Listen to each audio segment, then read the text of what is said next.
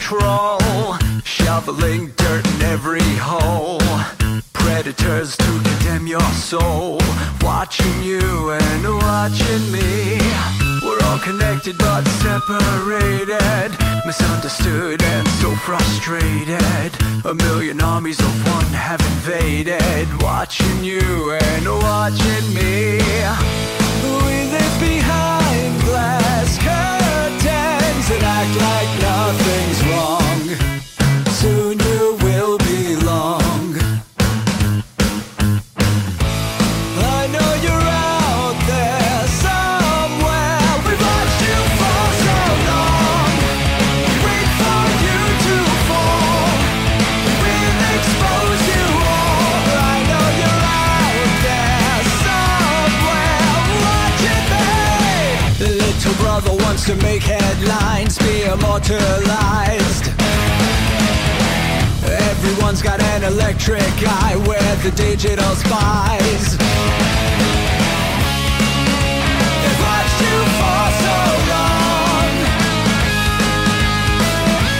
I know you're out there somewhere watching me.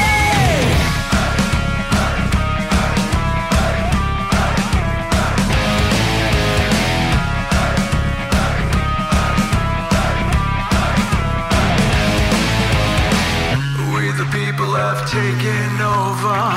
We the people are little brother, standing by to dethrone each other, watching you and watching me.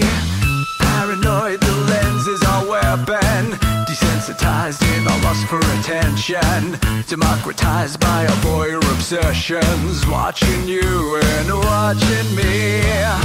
Slaves to perfection, don't let them project you as you are.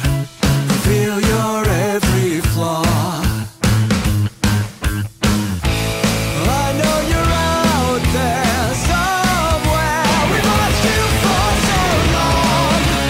Wait for you to fall. We'll expose you all. I know you're out there somewhere watching me. Little brother wants to make headlines, be immortalized. Everyone's got an electric eye, we're the digital spies. They've watched you for so long. I know you're out there somewhere watching me.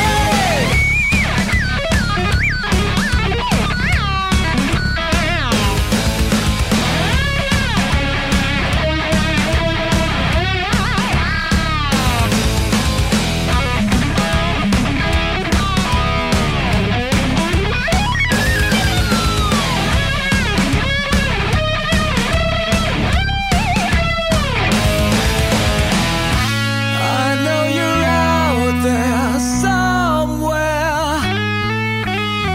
This is the new totalitarian state. 1,000 eyes are waiting for you to break. Stay in line, don't make a mistake. We're watching. We've watched you for so long.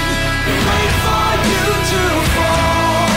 We will expose you all. I know you're out there somewhere watching me.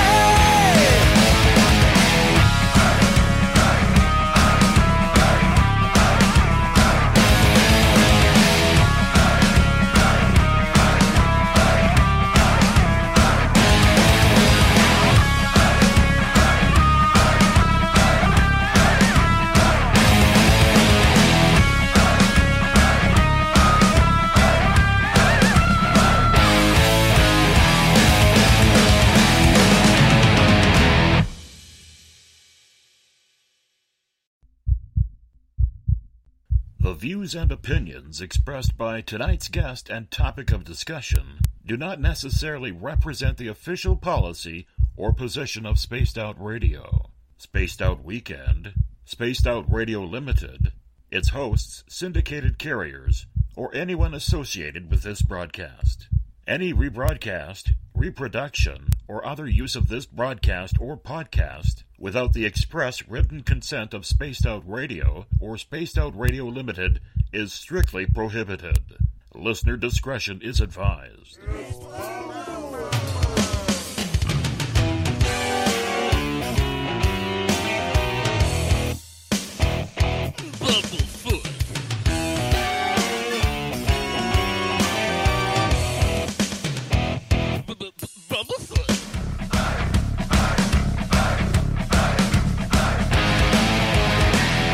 Are you experienced?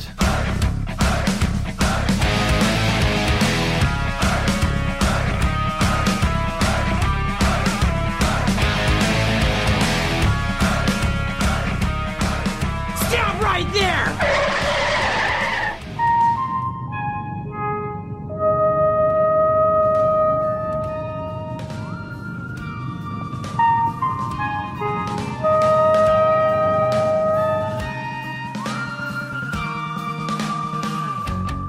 From high atop the mountains of British Columbia to you, listening around the world, this is Spaced Out Radio with host Dave Scott.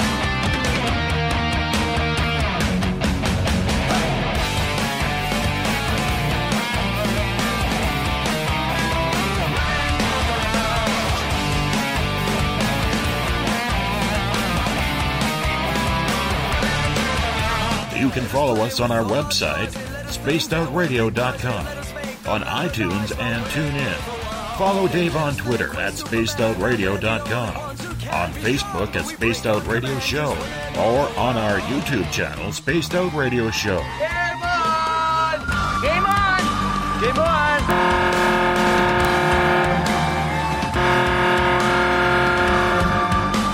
Dave, oh Dave. Are you playing with Bigfoot and aliens again?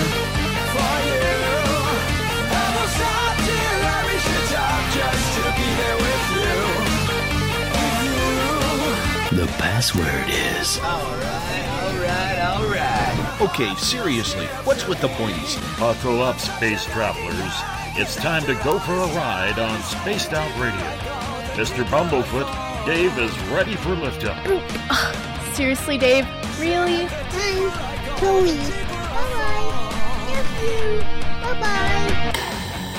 Captain, take your seat on my left. It's time for takeoff. 10, 9, 8, 7, 6, 5, 4, 3, start, 2, 1, boost ignition, and liftoff. Reach the top just to be there with you.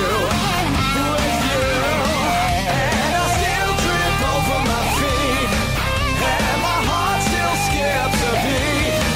I'm such a lucky guy, 'cause after all this time, it's like the deeper I go, the deeper I fall. The deeper I go, the deeper I fall. Good evening and welcome to Spaced Out Radio tonight. I am your host, Dave Scott, and it's wonderful to have you along for the ride wherever you are in this fantastic and lovely planet we like to call Earth. We are live right here, right now in the Great White North on this Tuesday night, early Wednesday morning. If you're on the East Coast, we welcome in everyone listening in a packed house already in the Spaced Out Radio chat room at spacedoutradio.com, on Spreaker, on Revolution Radio, on the United Public Radio Network, Renegade Talk Radio, and the High Plains Talk Radio Network. We do this thing every night of the week, rocking in and out of every show, thanks to our resident guitar god, Mr. Ron Bumblefoot Thal, formerly of Guns N' Roses, currently of Art of Anarchy. Yes, Bumblefoot is the official sound of Spaced Out Radio. If you want to follow us on social media, follow me on Twitter, at Spaced Out Radio. Give our Facebook page a like, Spaced Out Radio Show. On Instagram, you can follow me at Dave Scott, SOR. Subscribe to our YouTube channel, Spaced Out Radio Show. Tune us in on TuneIn. Download this show and others on iTunes. And, of course, our website is spacedoutradio.com. Now, we don't take callers on this show, but you can participate. All you got to do is join into one of the chat rooms, either on Revolution Radio, on Spreaker, on the UPRN chat room, or on Facebook at the SOR Space Travelers Club. Or if you're on Twitter, what you want to do there is use the hashtag SpacedOutRadio. I will get to your questions and comments in there as well. You're right in front of me, so I am seeing it. Nobody else, just me. So get those messages going. If you want to join up on the SOR Space Travelers Club on our website, it's $5 a month. We're giving you some swag. We're giving you a private section for posting on the website and so much more. Hey, we're going to give you a hell of a lot more than just access to our archives. While on our website, read up on our latest blog. Check out Eric Markham's SOR Spacewire for your latest and weird news. And if you've had a sighting that you just can't explain, fill out an SOR Sightlines report. Researcher Mike Schmidt wants to investigate it for you.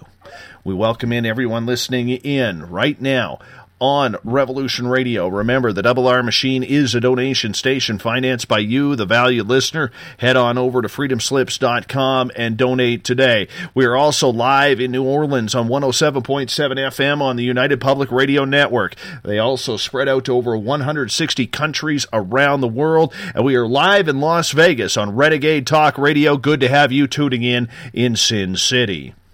One of our more popular guests is back on Spaced Out Radio for the first time in 2017. Samantha Mowat and the ET Experience returns, and if you haven't heard Samantha speak about extraterrestrial contact, well, you're in for a real treat. Samantha, as I've said many times before, to me, is the best-kept secret in ufology.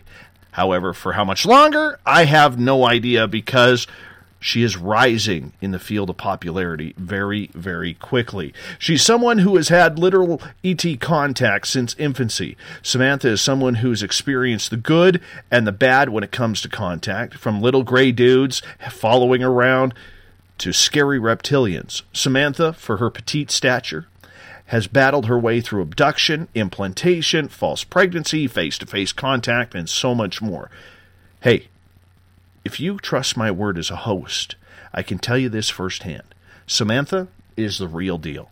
In fact, I had my first alien contact experience with her back in 2014, the first day I met her. I didn't even know Sam for more than 40 minutes before our incident happened. Check out our website, samanthamaowat.ca. Mowat, spelled M-O-W-A-T. Samantha, welcome back to Spaced Out Radio. How are you?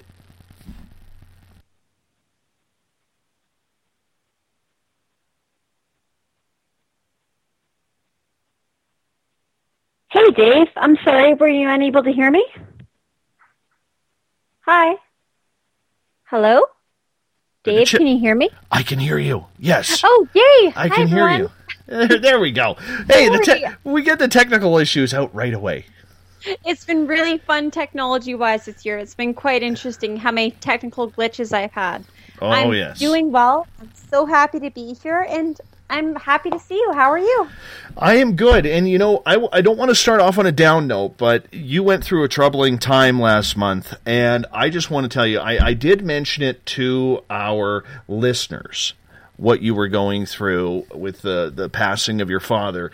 And on behalf of all of Spaced Out Radio's listeners out there, we just want to give you a heartfelt, send you some heartfelt love and hope that everything's going well for you. Well, thank you. I really appreciate that, because one thing I've noticed when a loved one passes, it seems like my mediumship abilities really increase. Thus, the number of dead people who have crossed over that are contacting me seems to increase, and therefore extraterrestrials, angelic beings, spirit guides, those all tend to go downhill when it comes to the amount of contact I have from them, because the amount of dead people coming in to communicate seems to really amplify. It's quite an interesting dynamic.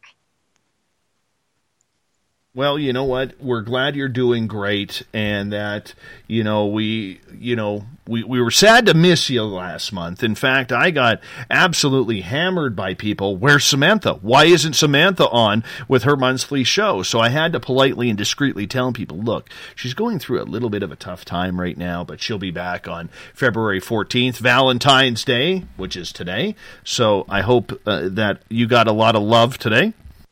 I did. Luckily, my heart chakra is opening back up because of a dear friend of yours and mine, Pascal. He's helping me to really reopen my heart chakra back up and be able to connect more into the angelic realm and the extraterrestrial realm. It's quite beautiful. I'm very grateful.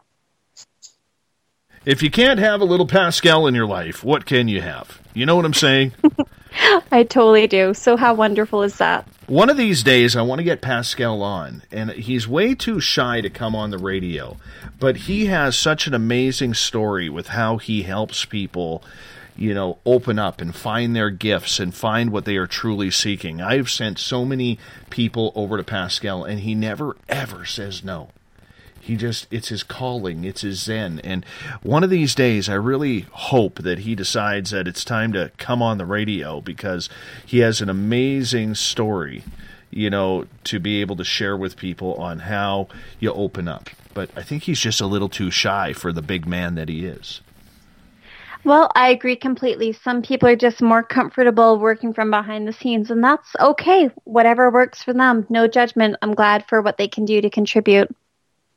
Absolutely. So how's your 2017 been so far? Besides, it's been pretty amazing. I'm very grateful for everything that's going on. My ET contact has shifted from what it was last year, which is kind of nice. It's been more angelically focused, so I've had a lot more positive contact going on, less of the heavy stuff they had in 2016, which I'm very grateful for. And everything seems to be really shifting over to more of a positive dynamic. Right on. Right on. When you explain the shift that you see happening, how does that work? Because for a lot of us out there, Samantha, we don't understand the shift, let alone what it is. Oh, okay. So what I mean is, in the year 2016, I had a lot of very dense energetic contact. And what I mean by that is a lot of grays coming in, a lot of reptilians, beings that are on a similar energetic vibration to humanity, in the sense that they're coming from a dense vibration, more of a heaviness, quite a very personal agenda. What's going to benefit me? What is going to make my life easier? That is how a lot of these beings operate. Whereas now in 2017, it seems as though many things are going a lot lighter. They're looking at more of a, how is this going to affect the whole? How is this going to affect the group dynamic? How is this going to affect humanity or their group evolution-wise, things of that nature. I'm quite excited to see some of these new beings that are coming in, because the beings that I have been in contact with seem to be more enlightened, more of a lighter vibration. Now, when I say vibration, I mean, when you think about the people that you're in contact with, think about someone who's very light, very friendly, someone who's happy, how they naturally feel quite pleasant to be around. They feel more comfortable. They don't feel like they're stressful to hang out near. Now, if you think about someone who you're uncomfortable near, whether it's a tension that's being emitted from them, or just how uncomfortable they are, how angry they are, how stressed they are, that is all energy. Not only is that an emotion, but each emotion has a unique energetic signature. So if you think about tension or stress, it feels quite heavy, quite tense. It feels as though it's vibrating at an inconsistent rate. Now, that is a lot of the beings that I had contact with last year. Pardon me, my German Shepherd is whining, so I'll let her outside. But whereas many of the beings that I've been in contact this year feel quite light and quite loving, they feel happy and joyous. So you can see and feel the difference between contacting one group versus another. Do you understand what I'm saying, Dave, or am I not explaining this well? No, I think I'm getting it, and I understand the difference in energy, and it's funny you mention that, because I was having that conversation last night with our guest, Rachel Kirkland, when we were talking about how different beings, whether they're ghostly, spiritual, extraterrestrial, how the energy is so different compared to, I guess what being I'm saying, to being. Yeah, being to being is what I'm trying to say. Thank you for bailing me out there. But it's so different. And a lot of people who have had experiences, they don't understand, if you've only had ghostly experiences, you may not understand that when an extraterrestrial comes around, it comes at a way different plane. It comes at a different level of what we are all feeling and trying to understand what is out there. It's just like, it reminds me of the story I told you, and many of my audience members may remember this, earlier this year when I went to cut firewood with Mrs. SOR. And we picked up an energy on that road that was something that neither of us had ever felt before, because it didn't feel spiritual. It didn't feel cryptid, or I mean like Bigfoot, because we have felt Bigfoot. We've been around enough ghosts. We've been around enough extraterrestrials to know it wasn't extraterrestrial. And it was something that was just extremely odd. And when you start recognizing those factors on the different sorts of energy, you're able to pick up what's around you, can you not? Of course, you realize the different energetic signatures that are being emitted by each type of being, whether it's meeting multiple Greys or meeting multiple Pleiadians or meeting multiple ghosts, reptilians, whatever. Each different being emits a different unique energetic signature, and learning to differentiate the subtle differences between each being can help you determine who it is you're in contact with.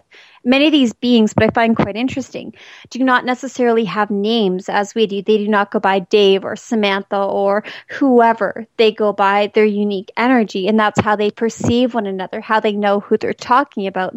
When they're making reference to someone, they talk about or send the feeling of the energy of someone else they're discussing. And that's why when they say, when people try to contact them, they're like, hey, what is your name? They may not necessarily have a name because they just have a unique energetic resonance that may not have the same vocalized representation that our names have. So it's quite interesting, isn't it? How do we decide what type of energy we want around us, or can we decide? Well, one way you can determine what kind of energy you want to have around you is what feels light, what feels harmonious to you. If something feels good to you or it feels pleasant to be around, that is something that is naturally aligned or more vibrationally compatible with yourself. So if you're someone who feels more connected to ghosts and the spiritual realm and mediumship, then you're going to be drawn towards that area. You'll have an area such as that where it's more comfortable to you, whereas you may feel that extraterrestrials are heavy. But on the same hand, you could be someone who's more drawn to extraterrestrials, and you may be more drawn towards Andromedans or Arcturians or any such group. That may feel light to you. If it feels like you have a heaviness in your stomach, a tension, a more of a sense of uncomfortable or fearfulness, that is a sign that your body and your energy in particular is not comfortable within that area, in which case trust what you receive. If you feel as though it's not something that's comfortable to you, and it does not feel safe to you, and it does not feel light to you, then do not perceive it, because that is not something that is in resonance with you. Focus on the things that are having a vibrational resonance with you, because those are the things that are more aligned with your energy. The things that are aligned with your energy, you will have a natural compatibility with and ability to communicate with. Versus the things that you are naturally non-harmonic to, you will not understand, you will not perceive accurately, and you will not have that ability to really understand or connect to.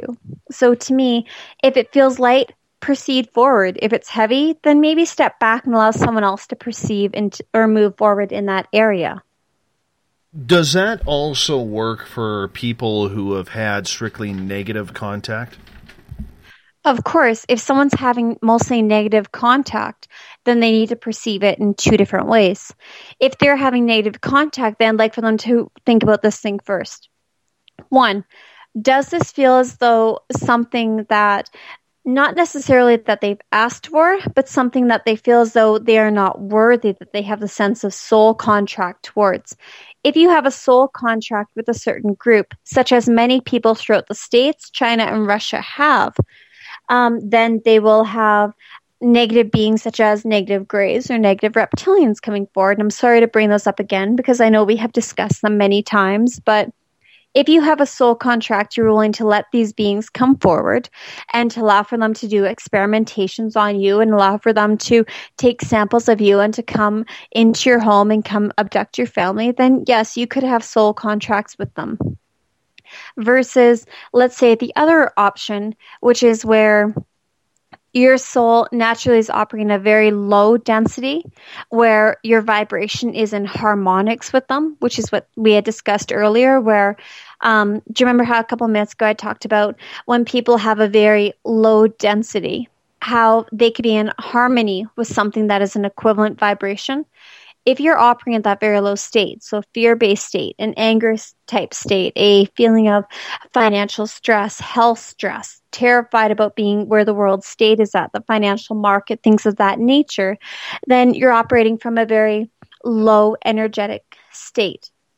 So your root chakra and your solar plexus, which are your two lowest chakras that you'd be operating out of. If you're operating from those rather than raising your energy to your higher chakras, then you're going to be attracting more of those lower energetic beings, such as the negative greys, the negative reptilians, the negative ghosts, the negative different type entities, whether it's hauntings, the lower astral entities, things of that nature coming forward. If you can't move past those two chakras because your energy is stuck in such a fear-based state, Dave, then you're going to attract only those beings. You won't be able to connect to your angelic realm, to the lighter vibrational extraterrestrials and multidimensionals, or even the higher level spirit guides. So if people are able to get out of that fear-based state and move forward into a lighter vibration, they can connect into the higher entities. I have a question from Canadian Joe on Twitter at #SpacedOutRadio. He's asking, what exactly is a soul contract? Hi, Canadian Joe. So a soul contract can be done in a number of ways. Your soul contract does not necessarily have to be done in this lifetime. It can be done on what's known as the other side or in a previous incarnation. Now, when I say the other side, that means the life between lives. So for those of you who have explored the aspect of what your soul is doing between incarnations, they will understand what I say when I say the life between lives. We have a certain period of time, typically anywhere between 10 and 100 years, where we take time to review our life and plan our next incarnation. Pardon me for being kind of tripping over my tongue a bit tonight. I have had wheat in my diet, and that normally makes me trip over my tongue. Now, when I say soul contract in particular towards the life between lives and the past lives, I'm making reference to things such as in a previous incarnation, Canadian Joe, let's say you decided that you were in the Middle Ages and that's when you were living, and you were someone who was connecting towards whether it's witchcraft or wanting to connect to a higher consciousness. And while you're at home in your hut, you decide you're going to light fires and make, let's say, try to do some sort of ceremony to connect to higher entities or different entities. You can easily make contracts with, I will, in this incarnation and all future incarnations, dedicate my life towards this energy or this consciousness or this type of being. Now, typically people do this thinking they're connecting to the highest consciousness, be it God consciousness, Krishna, Buddha, Jesus, you name it. We think we're connecting to the highest vibration we can possibly connect to.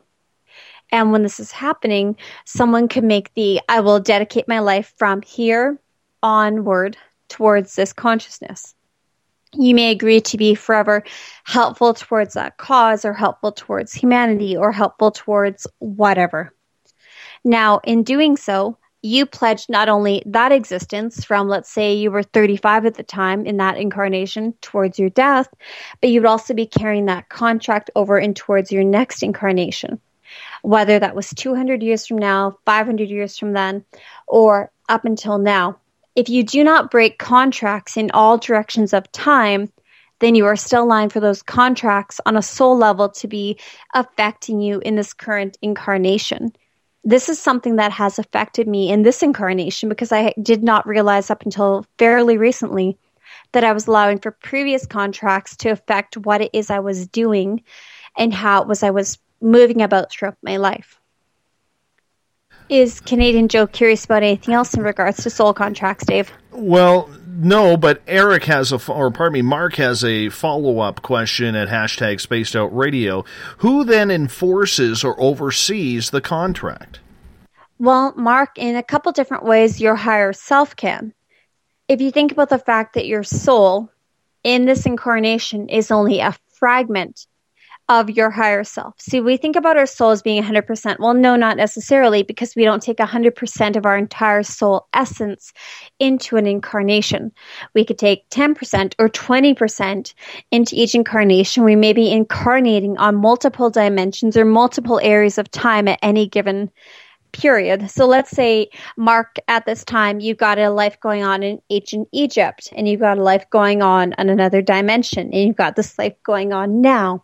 You can be incarnating at all those simultaneously, because from what the extraterrestrials and multidimensionals have explained to me, time is not necessarily the way in which we understand it. They say time that we perceive it is not accurate. They say time is all occurring simultaneously, and that our soul is able to fragment itself into multiple locations at any given time to experience multiple realities at any given moment. What they've said to me, and I hope I'm answering this accurately, is that I'm able to have a life now, and that I'm able to have a life as an extraterrestrial and still be guiding myself now, yet different components of myself guiding me throughout multiple incarnations at any given moment. That is how they've explained it to me, and how they would like for you to better understand it. Does that make it more clear, Dave, or does that confuse it more? Well, you're sounding perfectly tonight. You're on the ball tonight. I'm going to tell you that right now. I'm liking it. Eric is wondering what you mean by low density. Oh, okay. Eric, think of it this way. Have you ever met someone who, let's say they're really high, or they're really drunk, or they feel like they're a very negative person? How when you're in their presence, they feel like they're very heavy. Like when you walk near them, you feel like everything's slower, like you're really tired, like you don't have a lot of energy to get things done. You no longer feel motivated, like you feel as though it's hard to think, hard to feel, like you're in that very negative perception. You start to feel angry, you feel sad, you feel frustrated, like you're stuck in that moment. That is a negative energetic vibration. That is a negative energetic state. Versus when you're near someone who's operating from a very high vibration, you feel light, you feel happy, you feel like anything's possible. Like, yeah, sure, let's change this. We can do this together. We can make the difference. What do I need to do? How can I contribute? You feel as though you're given options, and as though you're able to help alter the way in which things are perceived and the way things are done.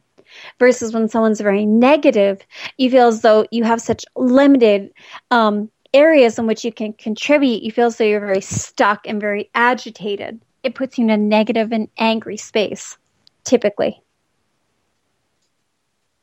And one more question from hashtag Spaced Out Radio. This comes from Skeptic. He is asking, Samantha, can you please define harmonics? Hi, Skeptic. If I were to define harmonics, I would describe it as more of an energetic state. So if you think about harmonics as in the lower numbers typically being like, let's say, 1 to 10, with 1 being your densest vibration. And as you move up the harmonic scale, each level, whether it's 2, 3, 4, as we proceed up the harmonic scale being an increase in vibration, let's say 1 being very, very dense, 2 not quite as dense, 3 a little bit lighter, 4 light, 5 is being peaceful, and keep going up to a more resonant, like more of a, not necessarily God consciousness, but more of a light and peaceful vibration, more of a flowing energy, more of a creative energy. That's how I would describe it. I would describe it as more of a playful, creative, happy energy, more of a anything is possible. Let's just see where this could go and allow for things to flow effortlessly and with ease and joy and glory. That's how I would describe it.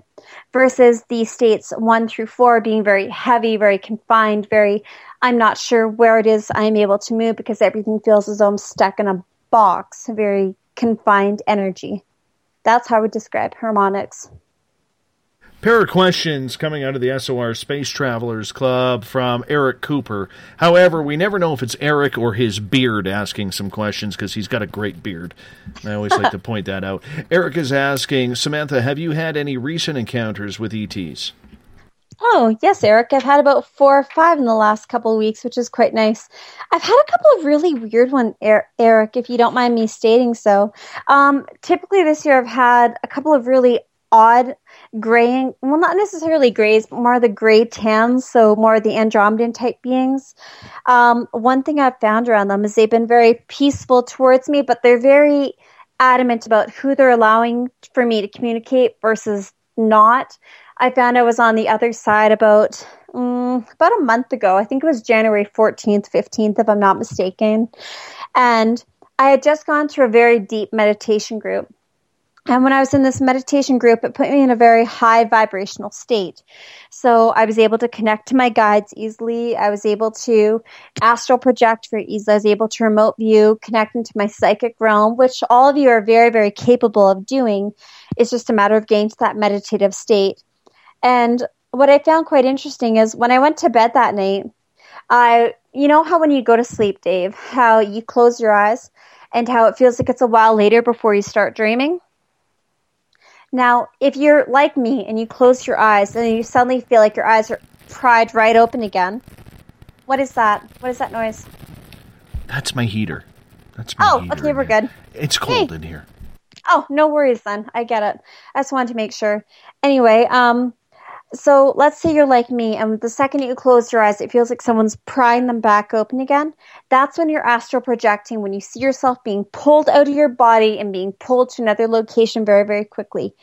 I suddenly found myself being pulled to another version of Earth, and it was nighttime. I was in a forest, and suddenly I found myself talking to another man. And while I'm talking, not another man, but talking to a man, because I talked to 2 men in that encounter, but I'm going to skip the first one. And when I'm talking to this man, I felt the urge to start walking deeper into the forest. And as I'm talking to him, I'm looking around, I'm seeing this makeshift, kind of like encampment. There are sheets up in place of walls because he didn't have buildings around him. This was the best he could do to kind of secure off his area and make it so he felt like very comfortable, very at home in his surroundings. And as I'm walking away from him, I had said something very, very odd that kind of threw me off. I said that I was worried about just being, please forgive me for saying this, but we were talking about sexual assault and about trauma-based mind programming, things along that line. And he said that he had been assaulted by these beings and that he understood my concern. And as I'm walking away from this man, I saw this really cute little puppy. And this puppy is barking and being very, very cute. It caught my attention saying, come with me, come with me. And I know for those of you who aren't very big into animal communication, not paying attention to the cues that your animals are giving you, not only with their body language, but trying to pay attention to the telepathic or energetic messages that these beings are sending towards you, you might dismiss what they're saying. But this cute, scruffy little puppy was saying, come back towards this man with me, because I'd walked 20 or 30 feet into the woods. And when I did this, I said, okay, I'm going to listen to this dog. I'm going to walk back towards that man. And I sat down beside this man. And while I did so, I noticed that I could all of a sudden feel this very interesting ET energy coming forward. I felt 5 beings coming towards me. There was 1 and then 2 behind it and 2 walking behind that one again in almost like a triangular type pattern. And as these beings are walking forward, they felt like they were 5 gray tan. I couldn't quite figure out which ET beings walking straight towards me. I remember that with these sheets, there were about 3 rows of sheets, Dave, that were between this man and I and the outside of the forest. And all of a sudden we started to see these sheets move. And then we saw these robes, and these beings were quite interesting because they had masks to disguise their identity, which I haven't seen that very often. So when I see masks, I'm quite typically fearful or uncomfortable of the beings I'm near. And they looked at the man I was talking to, and the being in the very front, the one at the front of the triangle, he lifted up his hand, and I believe it was his left hand. And as he lifted his hand up, this arrow type thing came out of his hand, and it sent some sort of, I don't know if it was like it looked like a porcupine quill or something that came out of his hand and hit the man in the chest because they didn't like the two of us talking. So I know you may think, okay, well, that's a really negative encounter, but no, not really, because these beings did not trust or like the man I was talking to. in their perception, he was misleading me with information, and they were not comfortable with what it is he was saying to me. And one thing I found interesting is these masks they wore were completely white. They look like geisha masks in a lot of ways, in the sense that they had a very simple and plain feature upon their face. They did not have a lot of emotion. They had very clear lips that they were showing, very colorful, like a bright pinky reddy color. And through the slits, I could see the dark ET eyes. But even though their masks were covering their face, I could still see the head of the extraterrestrial. I could still see their neck. I could still see their upper chest, even though the robes did not hide that. Yet they were clearly in a uniformity or a connected consciousness to be moving in that manner. So I've had some very interesting and odd encounters this year, and I'm not entirely sure how to perceive them. But I don't necessarily feel these beings trying to get rid of this man was a negative thing, because the man I was talking to was talking about an incredibly negative and not necessarily helpful topic. But please, Eric was asking questions. What were we talking about, Dave? The second question is follow-up. It seems like there is an increase in visitations. Is this the case, or are most people just awakening to it? Most people are awakening to it, but we are having an increase in visitations. One thing I've noticed over the last 6 months is the amount of people saying, hey, I'm not sure if this is an encounter or not, but this is what I've experienced. And typically from what people have described to me, they are having an awareness that visitation is occurring. So they're not only, the ETs are not only reaching out to a vaster audience, but the people that they are connecting to are remembering what is happening and having a recollection. So to me, that is a disclosure on the extraterrestrial front with making visitation known and making their presence well aware in the humanity consciousness. Trip in the Space Out Radio chat room on Spreaker is wondering if you're breathing while you're saying all this, because you're getting so much information out. He just wanted to make sure you were okay.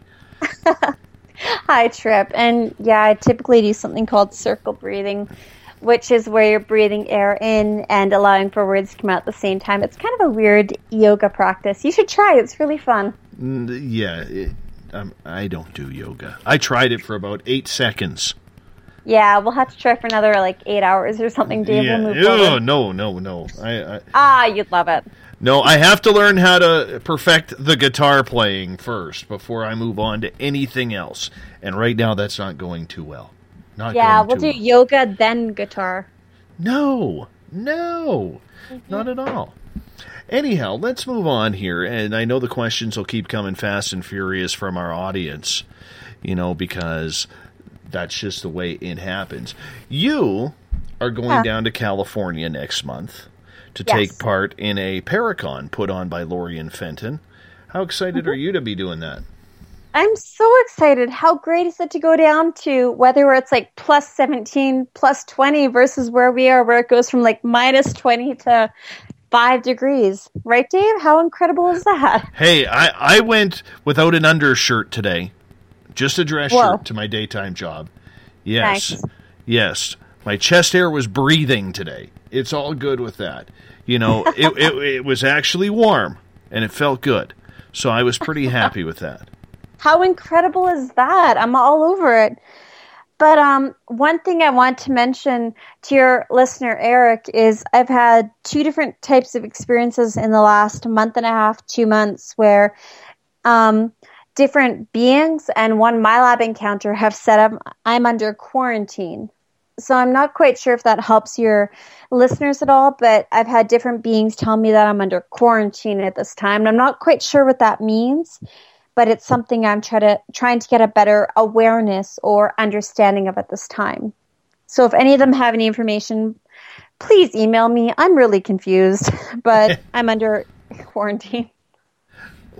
Getting to the Paracon that you're going to be speaking at, what are you talking about there? I'm discussing the diversity of multidimensionals and extraterrestrials on planet Earth. Most people think that when it comes to these different beings that all Pleiadians are good, all Greys are bad, all Reptilians are bad, all Tans are not necessarily one way or the other. They think of these beings as being all set in stone. They're not necessarily taking into the diversity of personal agenda. From my experience, not all Pleiadians are good. In fact, some of them can be very misleading, some can be very negative. Some have joined the Draconians, although they're Pleiadian in nature. Some reptilians are actually quite nice. Some are very much so against the typical hierarchy of the Draconian complex that is placed here on Earth. They look at the way things are being run, not only on this planet, but on the planets in our solar system and a few of the outlining galaxies near us, and they're very disgruntled. They want to change things. They want to make it so it's fair for all because they don't agree with the system that's in place. Now, some of the Greys are actually quite lovely and quite harmonious. Some of the Andromedans are quite lovely. It all depends upon the different being. And one thing that the beings that I'm in contact would like to stress to humanity is do not judge a being, upon its origin, nor upon its culture, any more than you would judge a human based upon its race, its hair color, or its skin color. Racism on a being type, whether it's reptilian, Pleiadian, whatever, is no different than judging a human based upon its skin type, white, tan, Asian, black, whatever. That is part of what they're trying to get me to express to humanity and to help us gain a further insight upon. So I hope it's not too heavy for people, but that's really where they're pushing it this time. Heavy for me. Well, I just want another experience, man. I don't get anything anymore. Well, let's go camping. I'm just bored with no experiences here. You know, really, I am bored about that. Well, anyhow, yes, I'll trade you. I don't like going to sleep at night. Well, yeah, that could be. That's okay. Exactly. Hey, I have a question from Mario. He is saying, Samantha, you have a YouTube video called Invisible Entities and Cloaked Extraterrestrials and Multidimensionals. Can you tell us what alien is there? Some of us cannot see it. Hi. So, Mario, when it comes to a lot of those, many of the beings that we perceive to be extraterrestrial are not necessarily just extraterrestrial in the conventional sense. Yes, they can come from these star systems, such as the Pleiades, the Andromedas, the Orion system, whatever, but they may not necessarily be operating in the same vibrational frequency or same dimension that we are. When you think about beings such as the Pleiadians, well, they're not operating in the same dimensional frequency. So scientists could look at the Pleiadian star system now, and let's say they actually looked at the exact planets that are going around the Pleiades at this moment in time, and they may not necessarily see life. That is because many of the Pleiadians that are in contact with humanity at this time are actually operating on a higher vibrational frequency, so a dimension that is above the frequency in which we are operating at with humanity. So let's say we're operating at the 5th dimension. These beings are operating at the 5th and 6th, and they're lowering their dimension to contact us. So when I'm talking about invisible beings or beings that are coming across as being partially cloaked or partially hazy, like they're being that heat wave type appearance, what I'm talking about is beings whose dimensional frequency, whether it is the reptilians or it is the Tans or it is the light beings or whatever, they're lowering or changing their vibrational density to being slightly out of phase with ours. So because humanity is typically operating at a 3-4 density on average, even sometimes as high as like a low 5, though not commonly, but we'll get into that in a bit, these beings have a certain bandwidth which they're operating from. So that would be a low 5 to them. Or let's say they're operating from a lower astral perspective, they'd be operating up into a low 3. So let's say, Mario, you're operating at a mid-4 density. So for a being to be out of phase with you, it could be up until a 3, or at the very lowest, it could be a high 5 to be out of phase with you. So these beings would be shifting their vibration to being slightly out of phase from where you can perceive them. They would think, oh, well, Mario can't see me at a 5.6 because his abilities aren't at that rate yet. He's only operating at a 4. So let's say, Mario, you're working on your psychic abilities. and you're increasing your clairvoyance, you're increasing your claircognizance so you can have an instant download of information. With your clairvoyance, you're starting to be able to see more. With your ability to, let's say, sense what's around you because you can sense the emotions of other people in the room, you can get the feeling of, okay, I can't see anything, but I can sense something in this back corner on the far right side. You could sense that something's in that corner, although you may not necessarily be able to see it. So with these beings that are operating just at a phase for us, if you're operating with many of your psychic abilities more intact or more aware, you can start to be able to perceive when there's a being coming into your, let's say, your generalized area, whether it's into the room that you're in or into your house or onto your property. And one thing that I've noticed around that is when you're in that phase, when you're in that more psychically aware perception, you can start to have an increased bandwidth in which you can perceive. Mario, I talked about you being a solid 4, just as an example. So let's say you're operating a solid 4, then you would only be able to see things that were operating at like a 4 density. So let's say it's womp, womp, womp. But let's say you were increasing your psychic abilities, then you go from being like a womp, womp, womp, sorry for the annoying noise, to going a womp, womp, womp, womp, just to give you that increase of vibrational sense. It kind of gives you like an additional vibrational pulse outwards to be able to sense things more frequently. Now, because of that, you'd be able to perceive a higher amount of vibrational frequencies or ranges that are within your area, rather than, like, let's say, things only having one marker coming up, or being able to only perceive one frequency, you can now perceive 2 or perceive 3. So with that increased bandwidth understanding, or bandwidth, let's say, perception, you can gain more of an awareness of what other things are operating in the field around you. Most people can only sense typically within 20 feet around them, which I know you're thinking, oh my God, how can I sense 20 feet around me? That's incredible. But no, if you take a moment right now, you can feel the heat coming off the candles if you have candles in the room. You can feel the fan that's above you if you have a fan in the room. You can feel the light from the lamps in your room, or the heat coming out of the heat radiator, things of that nature. So really, you are able to perceive a lot of things, but when you start to feel something kind of shift into your area, whether it's a ghost walking through a room or a multidimensional being, you'll start to sense that shift or that swirl of energy, that change in what's going on. And initially you'll feel them, but after a while, if you start to be very aware of what you're seeing in your peripheral, you'll start to see them. As you begin to see them in your peripheral, you can start to see them in your direct line of vision within the 180-degree view with your eyes facing forward and off to the side. And when you start to master that, you start to be able to sense what's behind you as well. I'm not sure if I explained that well, Dave, because I know sometimes I don't explain things to a normal perception. If not, please clarify. No, I think you're doing well. And Mario has a follow-up question. He says, without the aliens' permission, can you see them? Or is there consent needed? No, you don't necessarily need consent. Mario, all you have to do is increase your vibrational awareness, your psychic abilities. Mario, every single person on this planet is psychic. I don't say that to be arrogant. I don't say that to be egotistical. I don't say that to say humanity is awesome. I say that as a fact.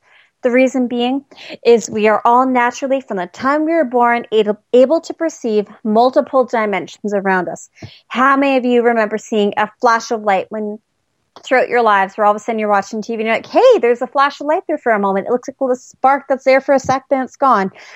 Or you see an aura around someone, or you see something that's kind of funny and wave-like, and it's just kind of in your peripheral for a moment and then gone. You're seeing beings that are moving around you all throughout your day. You're just ignoring it. You're dismissing. You're thinking, oh, I didn't really see something. Oh, I must be tired, or my eyes are bugging me, or that's funny. There must be a smudge on my glasses. We're being ridiculous and ignoring a lot of the information around us because we're taught to dismiss what it is we're seeing. And really, it's a shame because we are perceiving many of these things around us. You don't need their permission. In fact, many of the negative beings don't want us to see them, don't want us to perceive them. The positive ones are so excited for us to see them, perceive them. But they don't like moving forward unless they know we're comfortable. But if we're in that fear-based state, they don't want to move forward. So it's quite an interesting thing. I just sent you a text message with 3 pictures. I saw that. What's up with it? Oh, I want you to look at those pictures. Now, our Keith Andrews, who you've heard me discuss about you, he is an extraterrestrial contactee based out of Kelowna, British Columbia.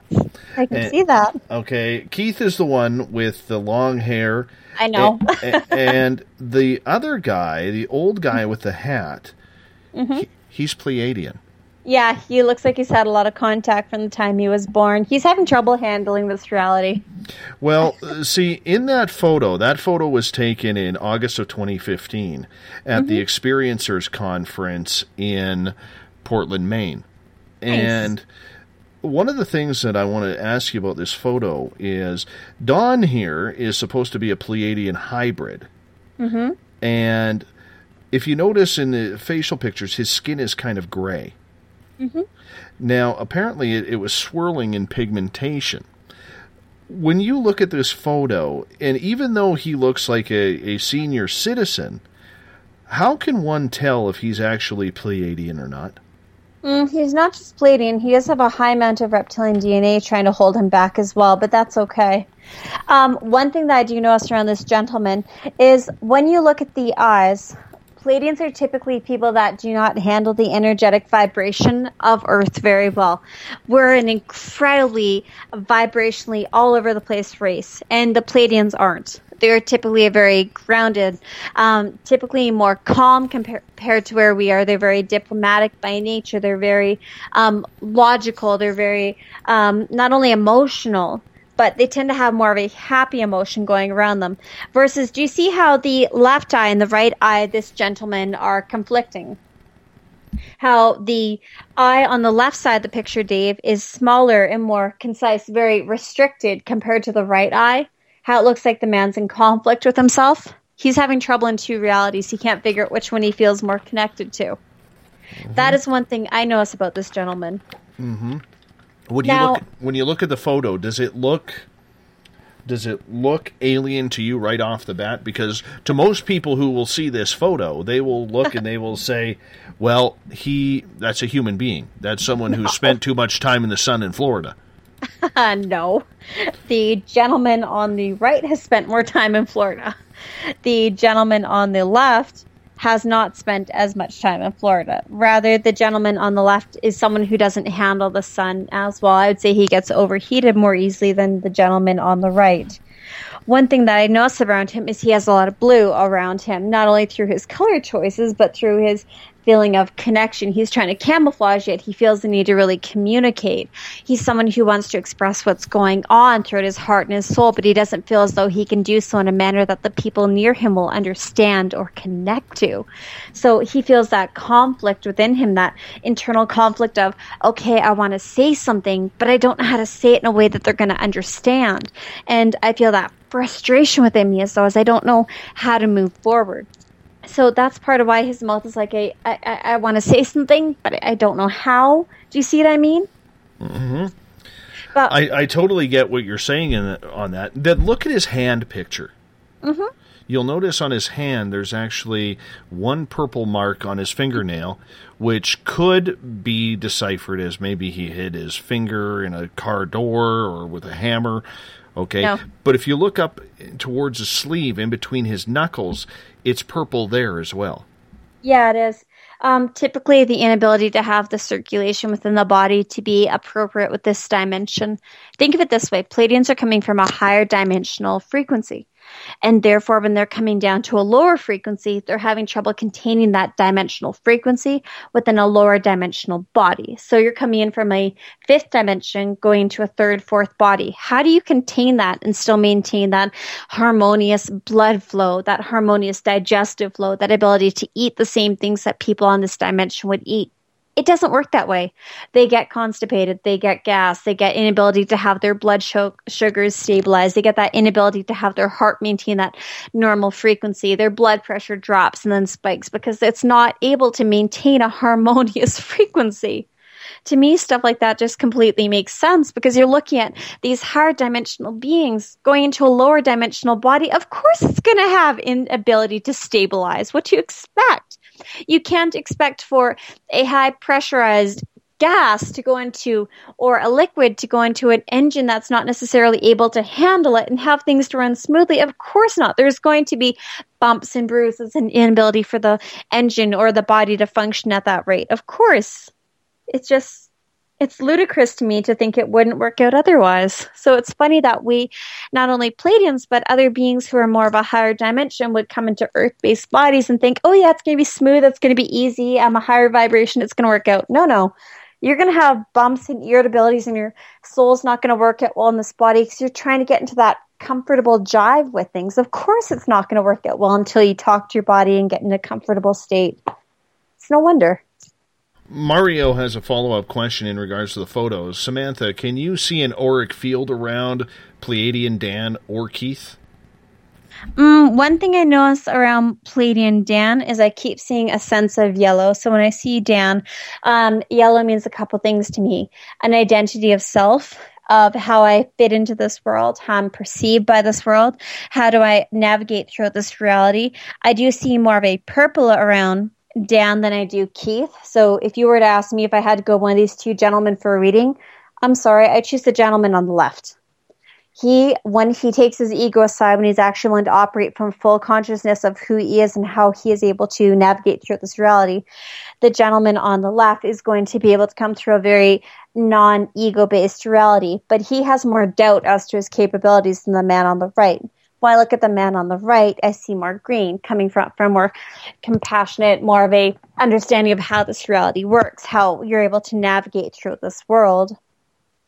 More of the understanding of how things work.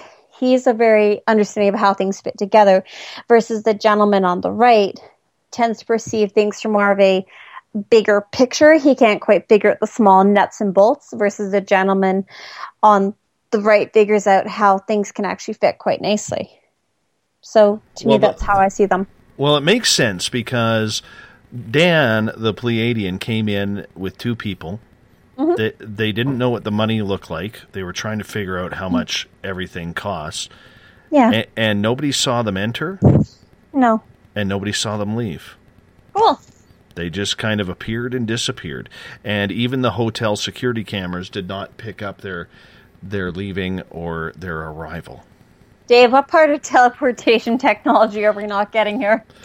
Pretty much all of it, because I just want some damn aliens at my window, and they don't even show up there. Enjoy that. Well, I would like to see once again. Quick question from Joe in the SOR Space Travelers Club, as we got about 90 seconds before we got to go to our first break of the night. Samantha. Hi, Joe. Joe has a really good beard, so he's wondering what alien race has the best beards that you've seen? None. Sorry, Joe. That's a pretty incredible human thing from what I've noticed. I love beards. Go get a good-smelling beard wash, like Colonel or whatever, Colonel Ichabod something. They smell great. Go get a good beard wash. You'll do great, Joe. No, come on. There's got to be at least one race with a beard out there. Can you imagine? I haven't seen any. What about the little gray beard guys? What about gnomes? Them damn gnomes, they have beards.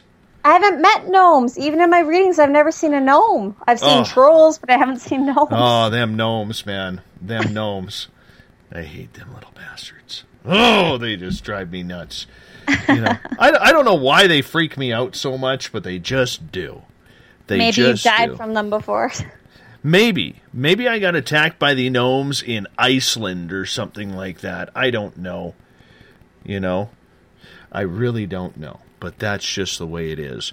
Samantha, I'm going to get you to hold on here for a couple of minutes. We're going to get ready to hop out on our first break of the night. The ET Experience with Samantha Mowat happens the second Tuesday of every month. We're glad to have Samantha back. We're going to hop out for a break here. When we come back, more of your questions and ET chatter as we got 2 hours to go with the best kept secret in ufology, Samantha Mowat. We'll be right back.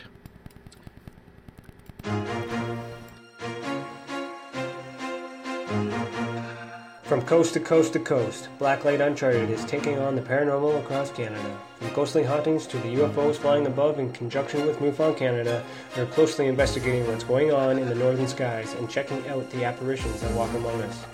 Check out our videos right here at spacedoutradio.com. We want to know your thoughts, we want to hear your experiences, and we want you to share your stories. The answers are out there, and we intend to find them. Would you like to become one of our space travelers? All you have to do is click on the Space Travelers icon at spacedoutradio.com. For only $5 a month, you can get access to some great prizes, as well as private monthly shows, newsletters, and a members-only section on our website. Become a space traveler today. Looking for news beyond the mainstream news? Head to spacedoutradio.com and check out the SOR Spacewire. This is Spaced Out Radio's Eric Markham, News Director for the SOR Spacewire. Daily, I will bring you intriguing stories and outlandish reports from what's going on around the world. UFO sightings, paranormal activity, conspiracies, alternative health, and so much more. And if you have news, email me at news@spacedoutradio.com. Have you had an experience you can't explain? Had a run-in with ghosts, maybe Bigfoot, or seen lights in the sky? Hi, I'm Mike Schmidt from the SOR Sightlines. I'm here to investigate your sighting. Head to spacedoutradio.com and fill out a report on the Sightlines. All your information is 100% confidential, and I will help you figure out what you've been seeing. File your report, and let's find out the answers together. Visit purpleplates.com today. For over 40 years, the Purple Energy Plates have been delivering amazing results for their many customers. Inspired by the great genius Nikola Tesla, the harmony, healing, and energetic effects of the plates have proven over and over to be beneficial and often miraculous to thousands of customers. With their money-back guarantee and the many benefits, how can you afford not to get one?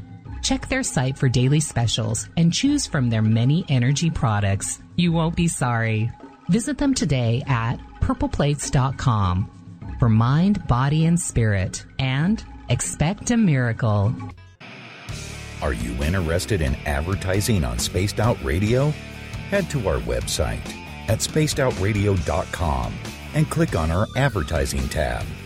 There, you will find an assortment of ways you can get your product out there with us, from radio commercials to banners and social media.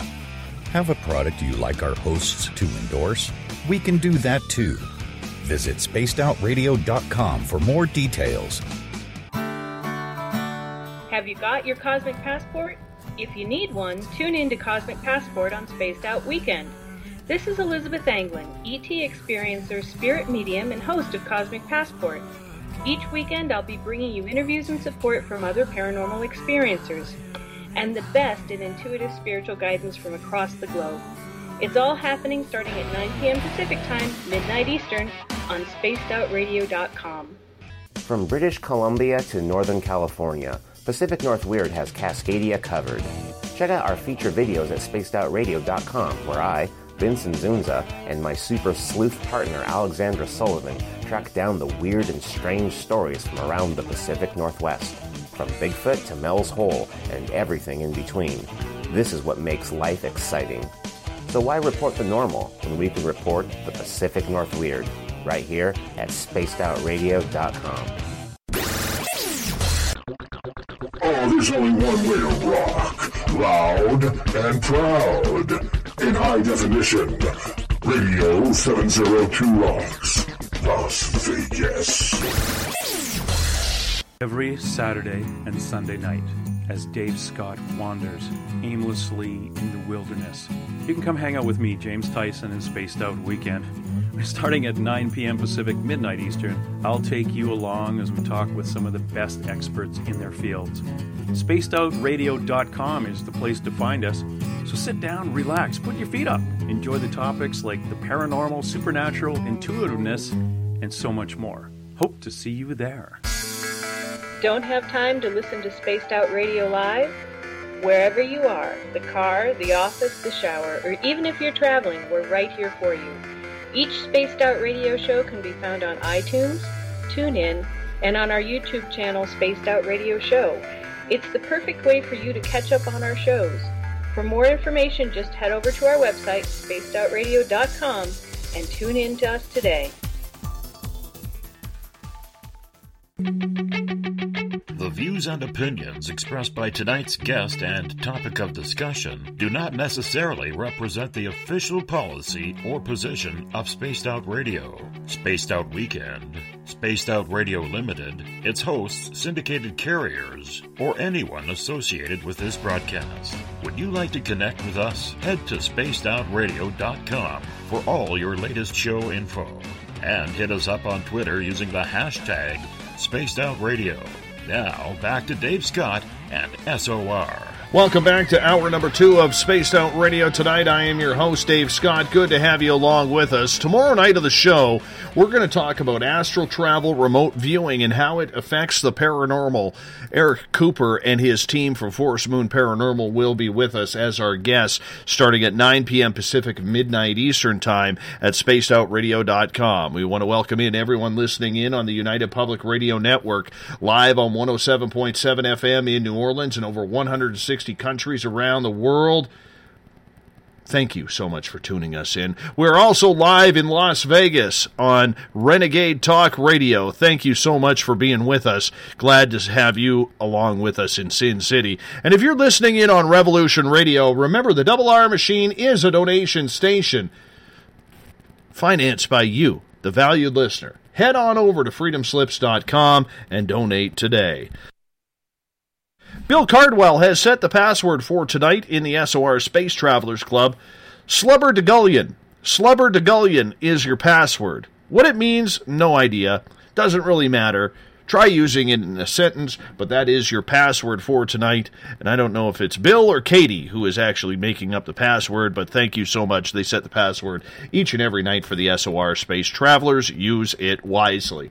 If you want to follow us on social media, you can do so on Twitter at Spaced Out Radio. You can also use the hashtag Spaced Out Radio to chat with me live during the show. Give our Facebook page a like, Spaced Out Radio Show. On Instagram, I can be followed at Dave Scott SOR. Subscribe to our YouTube channel, Spaced Out Radio Show. Tune us in on TuneIn. Download this show and others on iTunes. And, of course, our website is spacedoutradio.com, where we have a plethora of features for you, including joining the SOR Space Travelers Club for just $5 a month. Samantha Mowat is back this month for her monthly feature called The E.T. Experience. Samantha does it the second Tuesday of every month. Welcome back. Hi, Dave. Thanks for having me. We got a plethora of questions for you as we continue on here. This one coming from Moog Boy on Twitter at hashtag SpaceOutRadio.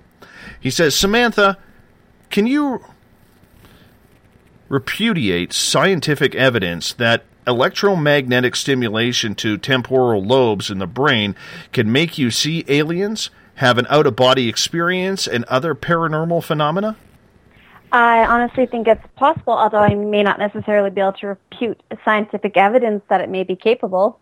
I believe as though when you stimulate certain sections of the brain, be it through the meridian lines running through the bodies, activating certain chakras, or necessarily just applying certain stimulus, whether it's electromagnetically or otherwise to the body, could help you to open up certain dimensional frequencies that you're able to perceive, be it extraterrestrial, multidimensional, or otherwise.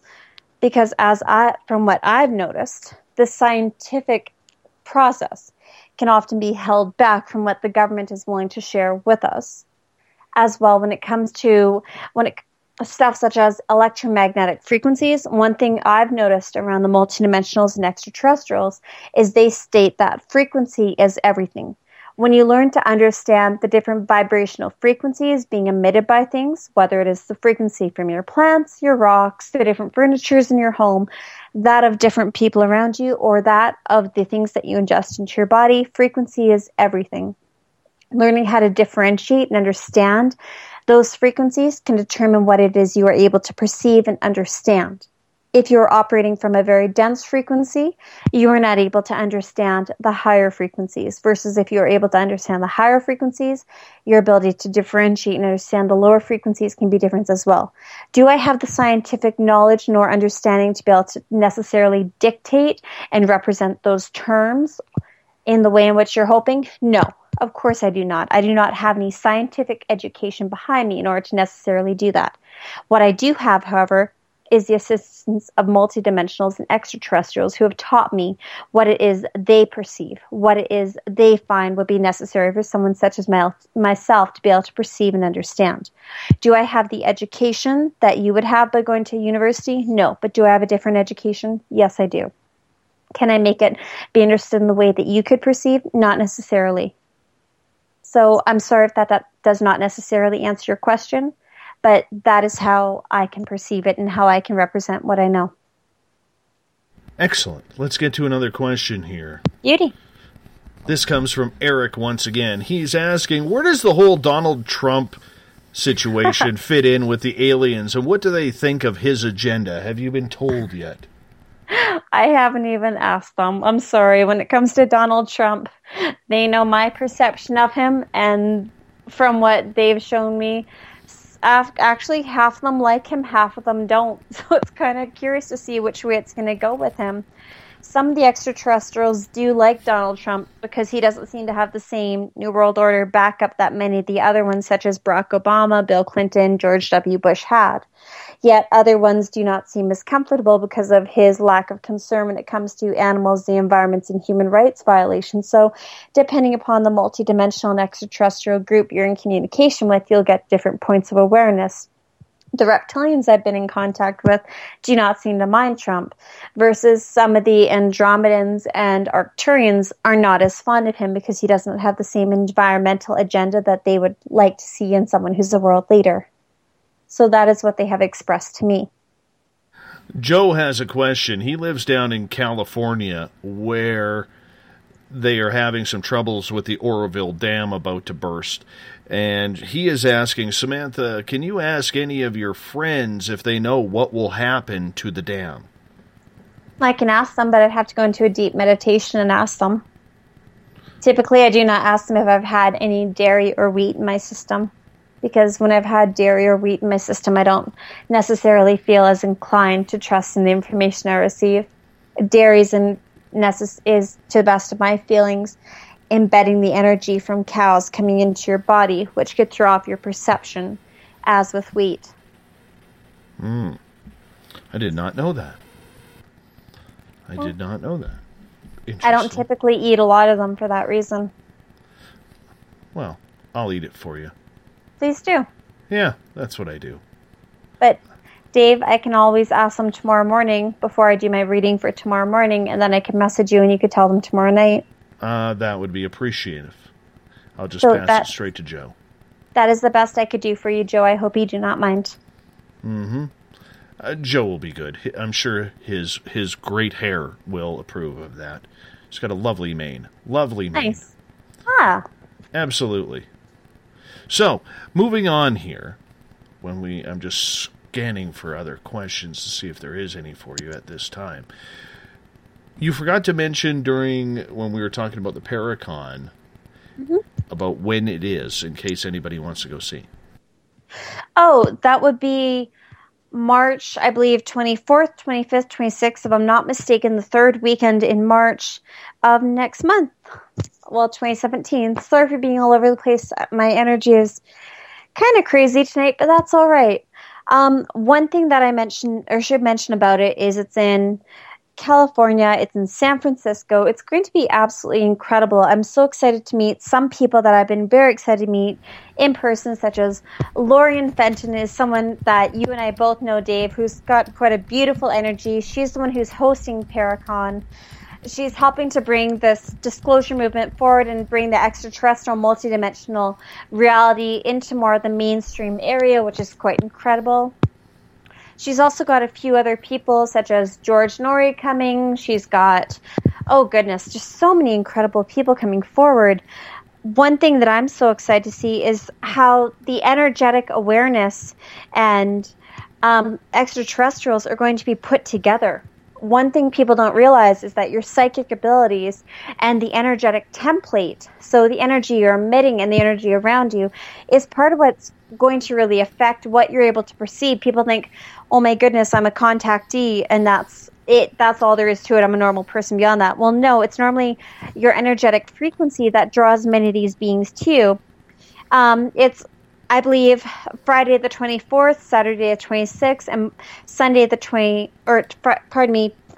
24th, Saturday the 25th, and Sunday the 26th of next month, March 2017, when this conference is. It's in southern San Francisco, California, at the Holiday Inn. It's going to be incredible. please check out the UFO CA UFO Con 2017. It's going to be absolutely incredible. There's some really amazing speakers. I can't wait. It's only, I think, 37 days away or so. I can't wait to go see some of these speakers, Dave. I really wish you were coming. It'd be pretty incredible to have you there, too. I got to save up for Boston. I'm going to Boston. Gonna be fun. Boston's going to be a blast. So that's what I will be doing. And, you know, I hope one day to get down to one of Lorian's events. I really do. Oh, we should go together. It'll be so much fun. It would be fun. It would be fun. You know, I think it would be an absolute blast. We will one of these days. So we will definitely try and get down there and make something happen. We just have to make sure that, you know, it fits into the old Spaced Out Radio budget, which is my bank account. So, hey, it's going to expand next year. Don't worry. Well, I appreciate that. Thank you. But, Dave, sorry to just plug this one more time. People are talking about everything from the great conspiracies, from the hidden worlds hiding within plain sight, to my labs. People are talking about things like America's fall from space. They're talking about, oh my goodness, just so many incredible things, whether it's their my lab or their ET experiences or the energetic relation. I'm so excited to hear everyone else speak. I feel so privileged to be able to enjoy the entire conference until the very, very end, in which case, yeah, I'll do my thing, but I get to enjoy 2 full days of other people before I actually have to work. How great is that? Pretty incredible. Well, you know what? It is incredible, and, you know, I'm kind of jealous that I'm not going now. Well, I'd love to have you join me. It'd be fun. Well, yeah, I can't. I just can't. I would love to, but, you know, once again, the wife has me on a tight leash right now because, you know. I get it. Don't worry. Yeah. Next year. Yeah, but that's okay. That's okay. Next year, her and I will make our way down, you know. Perfect. Absolutely. Absolutely. Anyways, you are going to be amazing, and, you know, the contacts that you're going to make are going to be phenomenal, so just make sure you wear that or wave that Space Out Radio flag quite a bit for us. I would appreciate that. Actually, if you want to mail some stuff up to me, I can bring it with me. I can do that. For Perfect. sure. Getting back to the whole ET talk tonight. Of course. You know, because that's kind of why you're here. And that's kind of what we like to do around here, is talk a little aliens when you're around. When you are having contact, how does it happen for you? Okay, so what I'm saying is, when you wake up in the morning, do you know something is going to happen maybe later that afternoon or that evening or that night? Or does it just hit you spontaneously like they're on their way? Sometimes yes, I wake up in the morning, sometimes no. When I wake up in the morning, I feel that they're coming. You could sometimes wake up in the morning and be like, I feel a lot of ETs around me, or I feel they're coming, which is okay. Other times I'll be, let's say, walking through the grocery store and I'll start seeing blue butterfly on people's shirts, on greeting cards, on cereal boxes, on whatever, just time and time again, where it's just that continuous sign, synchronicity appearing over and over, where it's like, okay, I can tell you guys are coming. I can tell you're giving me that warning. Thank you for the warning. Other times I'll be at home and then I'll just start to feel that weird, you know, when you're going through your house and you feel like energy just slows right down, like all of a sudden it's thick and it's heavy, like it's just so different from what you experienced a couple minutes ago. And you could tell that something is different in your home, like how there's been an energetic shift, or like there's someone suddenly present who wasn't there before. And you know that Mrs. SOR is not home and the kids aren't home and everything else isn't home and it's just you, how you can just feel that energy shift. Often I'll get stuff like that going on. In which case I just typically, I don't know what's with me. I think it's a program thing within me where I just kind of continue on with my day, where it's doing the laundry, getting ready for my readings, doing meditation, whatever. And I'll walk by a room and I'll see something standing there looking at me. And without thinking, I typically walk right past into the next room. And then it dawns on me I saw something. And I step back and I don't necessarily see it again. but I can still see that energetic haze or that slightly invisible outline, as I believe it was Eric talked about earlier, I inquired about earlier, just things like that going on. Often when I take my dog down below, which is a trail by my house, I'll often sense like time starts to get very, very slow. Like I really notice the snow crunching beneath my feet. I'll notice time moving slower, like the music in my headphones isn't necessarily at the same beat or the same pace that it was a moment ago. I'll start to notice that things are really shifting in the amount of time that's passing. Often to me, that's a sign that contact is about to occur or that it's just gone on and I'm coming out of it and don't remember it. So things like that for me are quite normal. So I have a lot of weird things like that going on that kind of give me triggers of, okay, something either just happened or it's about to happen. It's kind of weird. Corey, my booking coordinator, who's on hiatus right now, she is asking, have you ever bumped into a little creature that almost looks like a little Star Wars Ewok? Corey had that happen in her laundry room a couple of years ago. She's still trying to figure out why it would be there. No, Corey, I haven't met anything that looked like an Ewok, although when I was a very small child, when I saw the Ewok Adventure, I felt a strong connection towards it. They were the one Star Wars movie that I really felt a strong resonance towards. So I understand your connection to these beings, but no, I haven't seen one. But it's funny you bring up doing laundry when you encounter one. I've seen a couple different beings now when I've been busy doing laundry in my home, because we're in that state where we're just in go, we're in autopilot, we're not really thinking about what's around us or what's going on. And then you encounter these beings, you know, some there for a couple moments and they're gone again. So it's quite interesting how it happens that way. If I encounter anyone who has encountered ETs that are very similar to Ewoks, I will be sure to let Dave know so he can get you in contact with them, Corey. I'm still trying to figure out what that little tree nymph was that I saw with the little guy this past summer in 2016 when we were walking around the lake looking for some geocaches that were hidden. Nice. That thing just tripped me out. It was only about 18 inches tall. Did not like seeing me. Took off back into the trees afterwards. Let's get to another question here. This one comes from Canadian Joe at #SpacedOutRadio. Samantha, did you ever try to resist contact with any aliens or entities? Of course, quite a few of them. Quite often I could be a stubborn little monkey where I don't want to have contact or I'm having too much contact in any given time and I just can't stand it and I'm angry and I don't want to be bugged. Typically one thing I've noticed, Canadian Joe, is that when I feel more of a denser or non-compatible energy coming from a being, such as what I get with many of the reptilians, I tend to get in this really hostile, irritable mood where I don't want to be in contact with them or I don't want to be in their presence. I tend to want to walk away from the encounters or I try to move myself, and you can't always move yourself. I had this one encounter a year or two ago where I suddenly found myself in this building and I'm looking around the corner, and as I'm looking around this corner, I believe it was I saw 2 or 3 greys that were standing around a table, and they had this really interesting, I don't know what it was, some sort of operational device where they're animating this body. There's one of them that was stepping into a body that looked like a human body. And I'm seeing that one of them step into the body, which looked like a human one. And as it's stepping into this body, it's occupying it. And I'm thinking, oh God, oh no, there's ETs stepping into bodies and I don't want any part of that. I don't want to be anywhere near that. I'm just going to walk away. So I started walking away as I'm in this encounter, which is kind of funny because sometimes you'll find yourself standing in hallways when you're in encounters when you've been abducted or you're having things like that going on, and you'll suddenly snap into an awareness, which you're not supposed to. And I'm not quite sure why it is sometimes we snap into that conscious recollection or conscious awareness. But anyway, getting back to it, I started walking down the hallway. Pardon me. And as I'm walking down this hallway, I see 3 or so other people at the end of the hallway towards the outside of the building. I'm like, you guys need to come with me right now.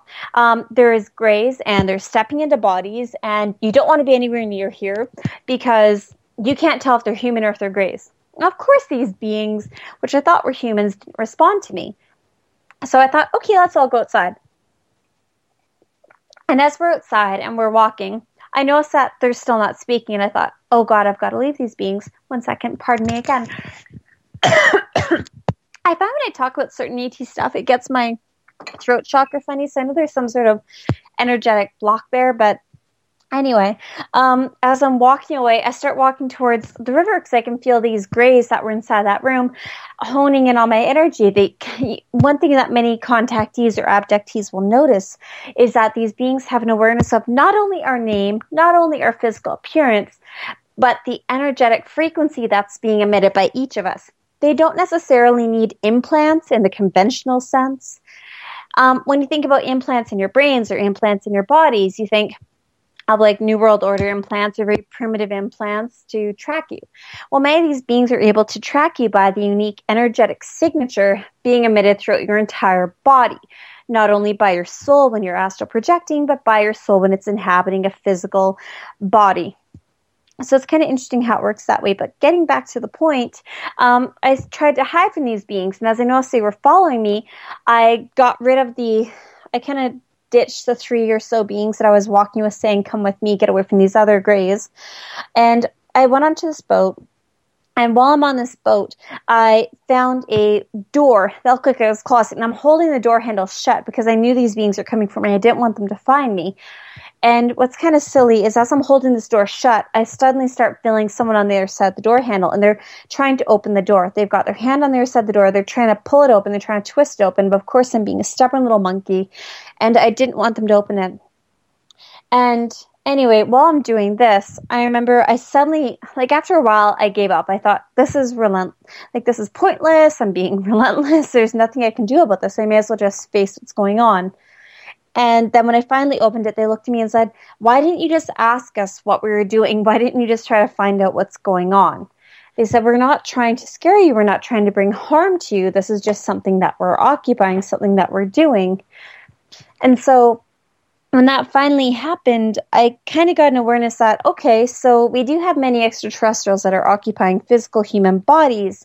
Although they're not necessarily born humans, they're looking like humans. It's a lot of very odd things that are going on that we don't necessarily become aware of unless we actually have the experiences to see these things occurring. So that is one very small example of how I've kind of resisted contact where I didn't want to have an encounter with these beings. Although quite often I've found some of my more physical encounters where I've been walking a store and I look at someone, and then, when you're looking in someone's eyes, you could be like me where you just have that habit of looking people's eyes when you're in a lineup or when you're just walking throughout the store, and then you see someone's eyes switch over from being like our normal pupils and our normal eye colors to being more of the slit. Sometimes when I've seen that, I've abandoned my cart, abandoned my shopping basket, and I said, not doing this, can't do it, don't want to be here right now. Sometimes things like that happened, and when you see stuff like that going on, it's kind of hard to stay grounded in that moment, especially when you're with other people and you try to explain to them, I can't be in this environment. Especially if you're walking to like a Starbucks or something and you just see someone's eyes switch, then stuff like that can be really hard for you. But I don't know, Dave. It's kind of challenging. Life's a bit odd. Well, let's get to another question here. This one comes from Tammy. Actually, before we get to Tammy's question, I'm just noticing Canadian Joe has a follow-up question at hashtag Spaced Out Radio on Twitter. Samantha, when you resisted, did they, being the ETs, ever force the issue? A couple times, yes. They said I had a soul contract with a couple of them where they've kind of forced me to have implants, or they've tried to really force things to move forward. Like when they've taken a couple of fetuses out of me, which as a couple of the Tans have done, or a couple of the Greys. But not more of the benevolent ones. Once again, you have to kind of discern which beings are more of a higher vibration, which are of a lighter vibration, which ones mean you good versus which ones mean you harm. It's kind of like a 60-40 split, which I've talked about quite frequently, where the majority are good. But like anything, you have that small few who are kind of negative and self-serving. So it is a little bit frustrating, Canadian Joe, to try to look at which ones do mean us harm and which ones do mean us good. All right, let's move on to a question here from Tammy. It's a long one. She apologizes for it, but we're going to get through it. Samantha, do you happen to know anything about disappearing UFOs? I, on 2 different occasions, have seen something flying. Not sure if it was an airplane, because both times I only saw white lights with no flashing reds like I normally see on aircraft. And 1 second it was there, then just gone. The first time was on January 7th of this year, around 6 in the morning. The second was on January 21st at 6 p.m. Not sure if the dates and time mean anything, but thought I would include it just in case. Both were in the same spot in the sky and appeared to be close to a satellite, as this was what I was watching when outside when I noticed both. Okay. 2 things. 1, Tammy never apologized. It implies that you're at fault. So please don't do that. Instead, change the energy around, because if you're going to a negative energy, you're saying, Tammy's not right. That's not okay. Secondly, sorry, I have to cough again. What the heck? Pardon me. When it comes to you having the dates and time, the fact that you've seen both of them last month, and the fact that both of them were following satellites, I would take that. You never see planes following satellites that closely, especially not on the same trajectory, not in the same very small location. Like when you think about the distance between where you're visually perceiving the satellite versus the trajectory the plane is taking and the distance the two would follow. No, you're seeing interdimensionally. And the fact you only see them for a short period of time, to me, is an indication that you're seeing things on more of a psychic level. You're seeing things interdimensionally. So, Tammy, the best thing I could say is draw out what you saw, because what you're seeing is more of a multidimensional craft, not necessarily an extraterrestrial craft. If you're seeing an extraterrestrial craft, you would see it phase out of one vibration to the other. So you'd see it starts to grab like that funny looking halo. You'd start to see like a heat wave going around it. And you'd start to see it there for a moment, pulse, pulse, pulse, and then gone. You'd start to see a shift in the energy between one to the other. Now, if you're approaching it from more of a clairvoyant perspective, and you're seeing it go from one vibration, we're seeing it in its full form, you're seeing it shift into the next form, you'd still see that energetic outline, that energetic template. So to me, that'd be something going from a physical 3D, 4D reality into the 4-5 type thing. Does that make sense, Dave? I'm not sure if I'm explaining this well. No, I think you're doing great. I really do. Sorry, just kind of off today. Tammy, what I could recommend you do is draw it out. Draw out exactly what you've seen on both occasions. If you saw there being a pulse around the energy, whether you saw a shift in energy, you mentioned the white lights. The fact you're only seeing one color light around these different aircraft or these different spacecraft before they shift is an indication it's not your standard aircraft. The fact that it disappears all of a sudden means not standard aircraft.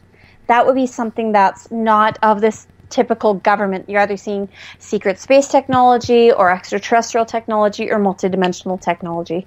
So either way, yay, you saw something. How cool is that?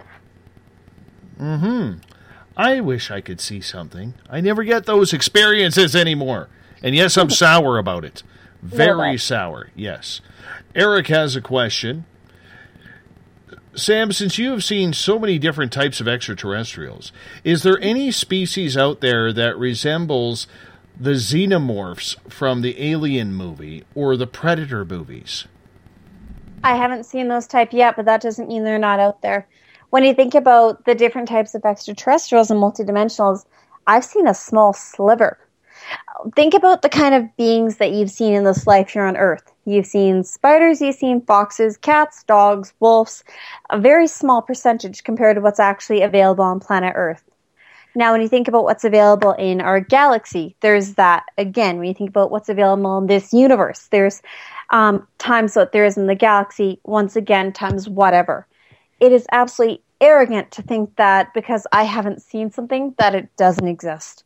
I've seen the smallest of slivers of what's out there, and the only difference between me and most people is I'm not having judgment about what I'm seeing. I'm always asking, hey, what else is possible? Hey, what else is there? Hey, what else can I be in contact with? Guides, bring me more. Extraterrestrials, who else wants to talk to me? Who else is interested in communicating with beings from Earth? I know some people think that's terribly naive. I know some people think that's terribly stupid. I get that. I understand their point of awareness. No judgment around that. But to me, if you want to see these beings, you want to communicate with them, you can't come at it from a point of anger, frustration, and judgment. So no, I don't necessarily have seen anything that's from the Predator movies, but I don't know how well I would handle that either. So they might not want to be in contact with someone like me. They'd probably better resonate, because from what I remember about the Predator movies, with someone who has more of a mantis or reptilian or more of a spider DNA complex or energy signature than someone like me. Let's get to Robert's question all the way from Australia. Do they, being the extraterrestrials, not have a wardrobe like the Ewok? It's like just an everyday piece of clothing. Like that goes to the question that Corey asked earlier on about the little Ewok type dude that was in her laundry room one day. Well, good morning to Australia, but one thing I've noticed about many of the beings is the majority of ETs do not wear clothes. Many of the humanoid type beings, many of the gray type beings, whether it's Greys, Andromedans, Arcturians, Pleiadians, or things such like that, do wear clothes. But when you come to typically a lot of the reptilians do wear some form of garment. Light beings don't typically, from what I've seen, the ones that do wear clothes either wear something that goes from their, like, just below their neck, like think your collarbone area, down to your wrists, all the way down to your feet, whether it's exposing the feet or covered feet. Or when it comes to maybe the Pleiadians or Lyrans, they tend to have more of a robe type being. Don't think house coat type robe. Think kind of similar to a Grecian, but less clunky, less primitive. It covers somebody in a very comfortable, accessible, very free type of way. Think yoga clothing in a lot of way. I'm not sure if that's a very accurate way to describe it, but that's from what I've noticed how I can best describe what I've seen. Mm-hmm. Many of the towns, it seems that their clothing, it looks like it's incredibly stretchy and very flexible. It's comfortable. I've seen them in everything from blue to gray to tan when it comes to their clothing, but they don't tend to wear stuff I don't see a lot of patterns on it. I don't see any form of design typically. The very odd being, I will see having like a chest plate or something very odd like that, like when I went to that one off-planet encounter where I saw those beings that had the different symbols and crystals embedded into it, having chest plates that were more of a protective class. But most of the beings don't tend to wear clothes like how we have jeans and t-shirts or sweatpants or dresses. No. We're kind of interesting that way. Definitely. Wonder what they would think of some of the people down in Hollywood or something along those lines. Be crazy. Crazy. Let's get to another question. This one from Bob in the SOR Space Travelers Club. He is asking, if ET is wearing human-type suits, is there any way for us as humans to tell? Of course, look at the eyes of things. When you're walking around, whether you're going through your local supermarket or you're driving or you're walking down the street, how often do you actually look into the eyes of someone? Do you actually make eye contact? When you make eye contact with someone, you start to see the depth of their soul. You start to see what's going on another level. Many of the multidimensionals and extraterrestrials operate on a telepathic level. So when you make that strong eye contact connection, you open up more of that telepathic communication between two beings. Dave, have you ever looked at someone in the eyes and went, "You're not from here. My God, are you not from here?" But you couldn't quite place it? Yes, you. Well, beside me. Okay, ignoring me aside. Like when you're walking down the street. A couple people, yeah. Well, one thing I've noticed is when you do that and you're making such strong eye contact with people, do you ever notice that something's different in their eyes? The way they either hold their facial expressions or just things like that. A lot of ETs don't typically get the human jokes, which is kind of funny because they have a very odd sense of humor.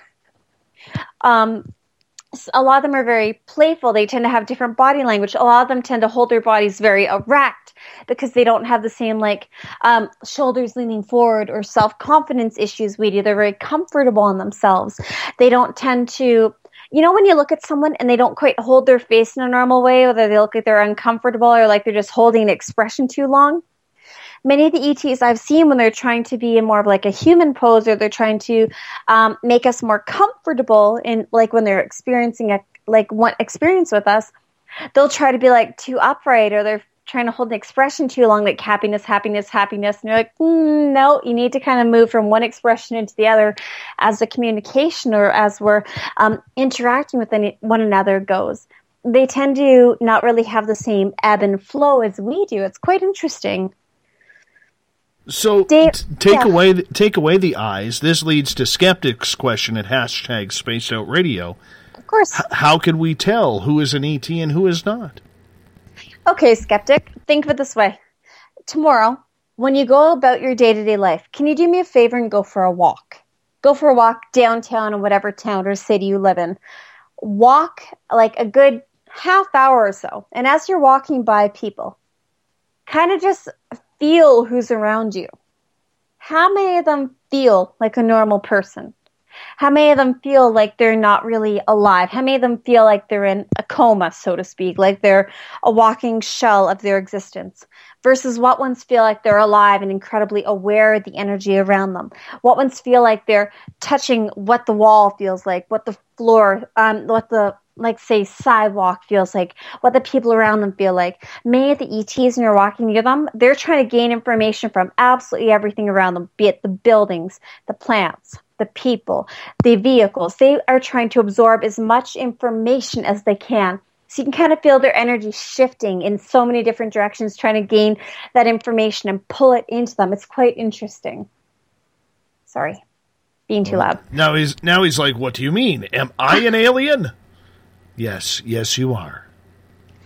Well, there's a good chance of it.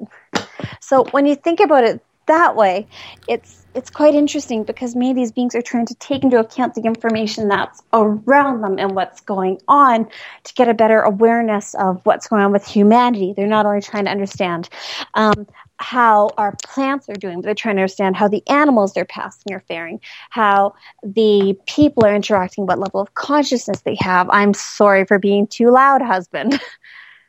Sorry. I'm loud again, like normal. I get too passionate. Anyway, they tend to really... Go ahead. Yeah. Sorry, Carlin. Totally. He's so sorry. Anyway, they tend to really be, because many of these beings are more psychically aware than most humans, they tend to be using many of their faculties to really push out their energetic field and feel what's going this way. I'm being quieter, I promise. Sorry, everyone. I'm getting told to be quiet. I'm too loud again. Anyway, they're being told these beings are feeling what's going on in front of them, how the beings are around them, how humanity is doing.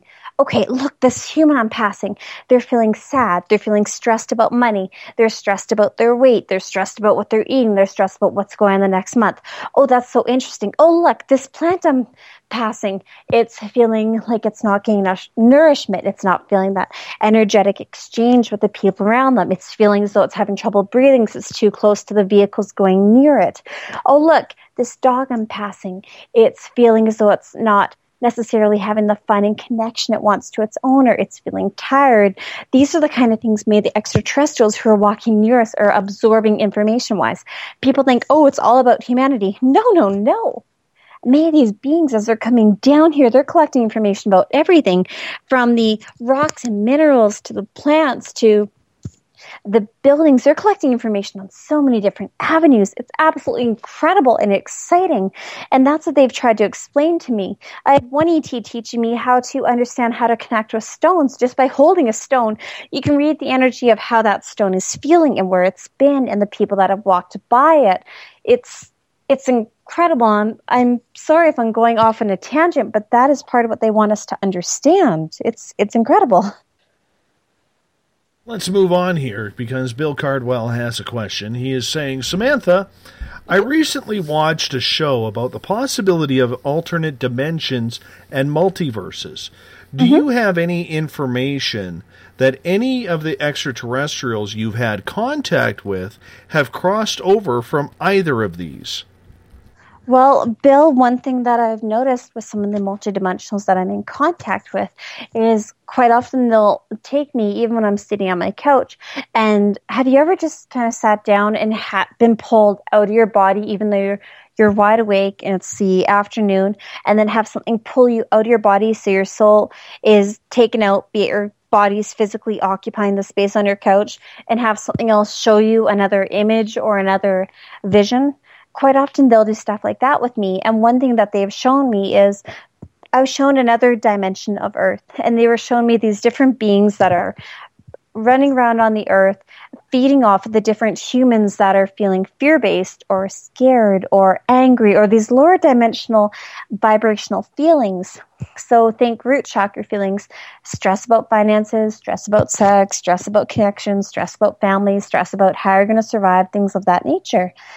And one thing, these beings were standing behind me, and one had its hand on my shoulder, and he's like, see how these humans are scared. See how these humans are interacting. And they said, don't go into that same fear-based state. And as I'm there, I remember just talking to these humans saying, don't be scared. Don't be afraid. Everything's okay. If you're not afraid, they can't get you. But as these people are going about their day-to-day lives, they were so stressed and they were so scared.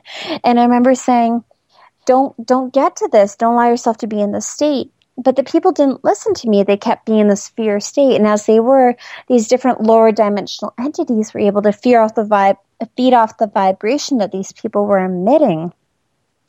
And I've had quite a few encounters where you're operating that different vibrational state than the people that are around you. And the multidimensionals or extraterrestrials, however you wish to perceive them, because they're often interchangeable, they've shown me things like that going on. I have had some very positive and very loving encounters where they've shown me other people and what's going on in their experience, which is quite nice, but I don't terribly wish to go into that aspect right now, if you don't mind. It's kind of, I don't know, tedious. Absolutely, not a problem. How do we know which species are interdimensional and ones who are using the multiverse as their way of travel? Okay, if you want to know which ones are extraterrestrial versus which ones are multidimensional, there's a couple different ways to realize that. One, is there a spacecraft included?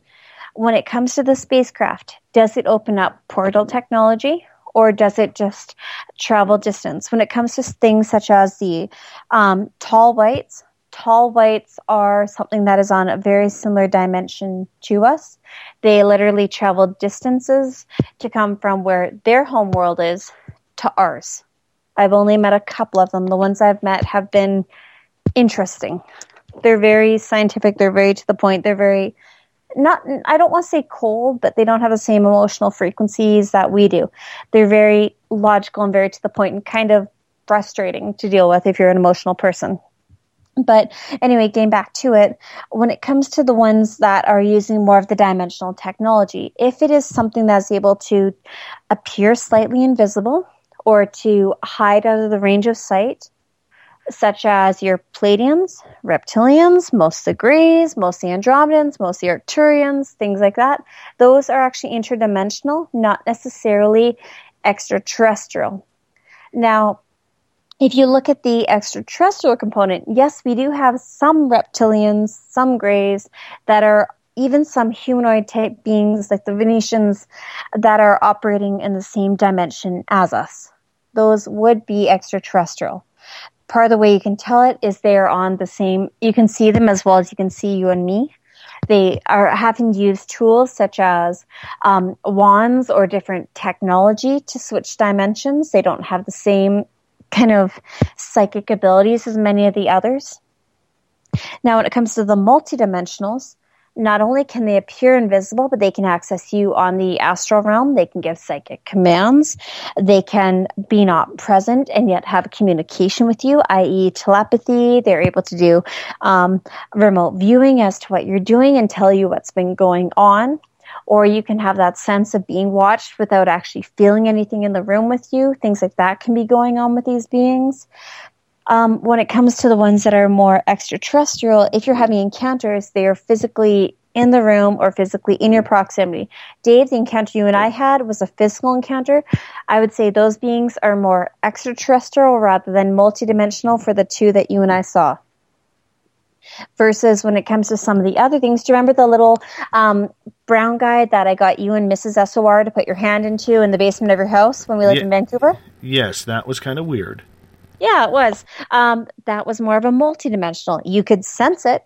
You could kind of see it. You could feel the difference between what was directly in front of you and where I got you to put your hand. And he was not very happy I got you to move your hand into his space and into his bubble, but that's okay.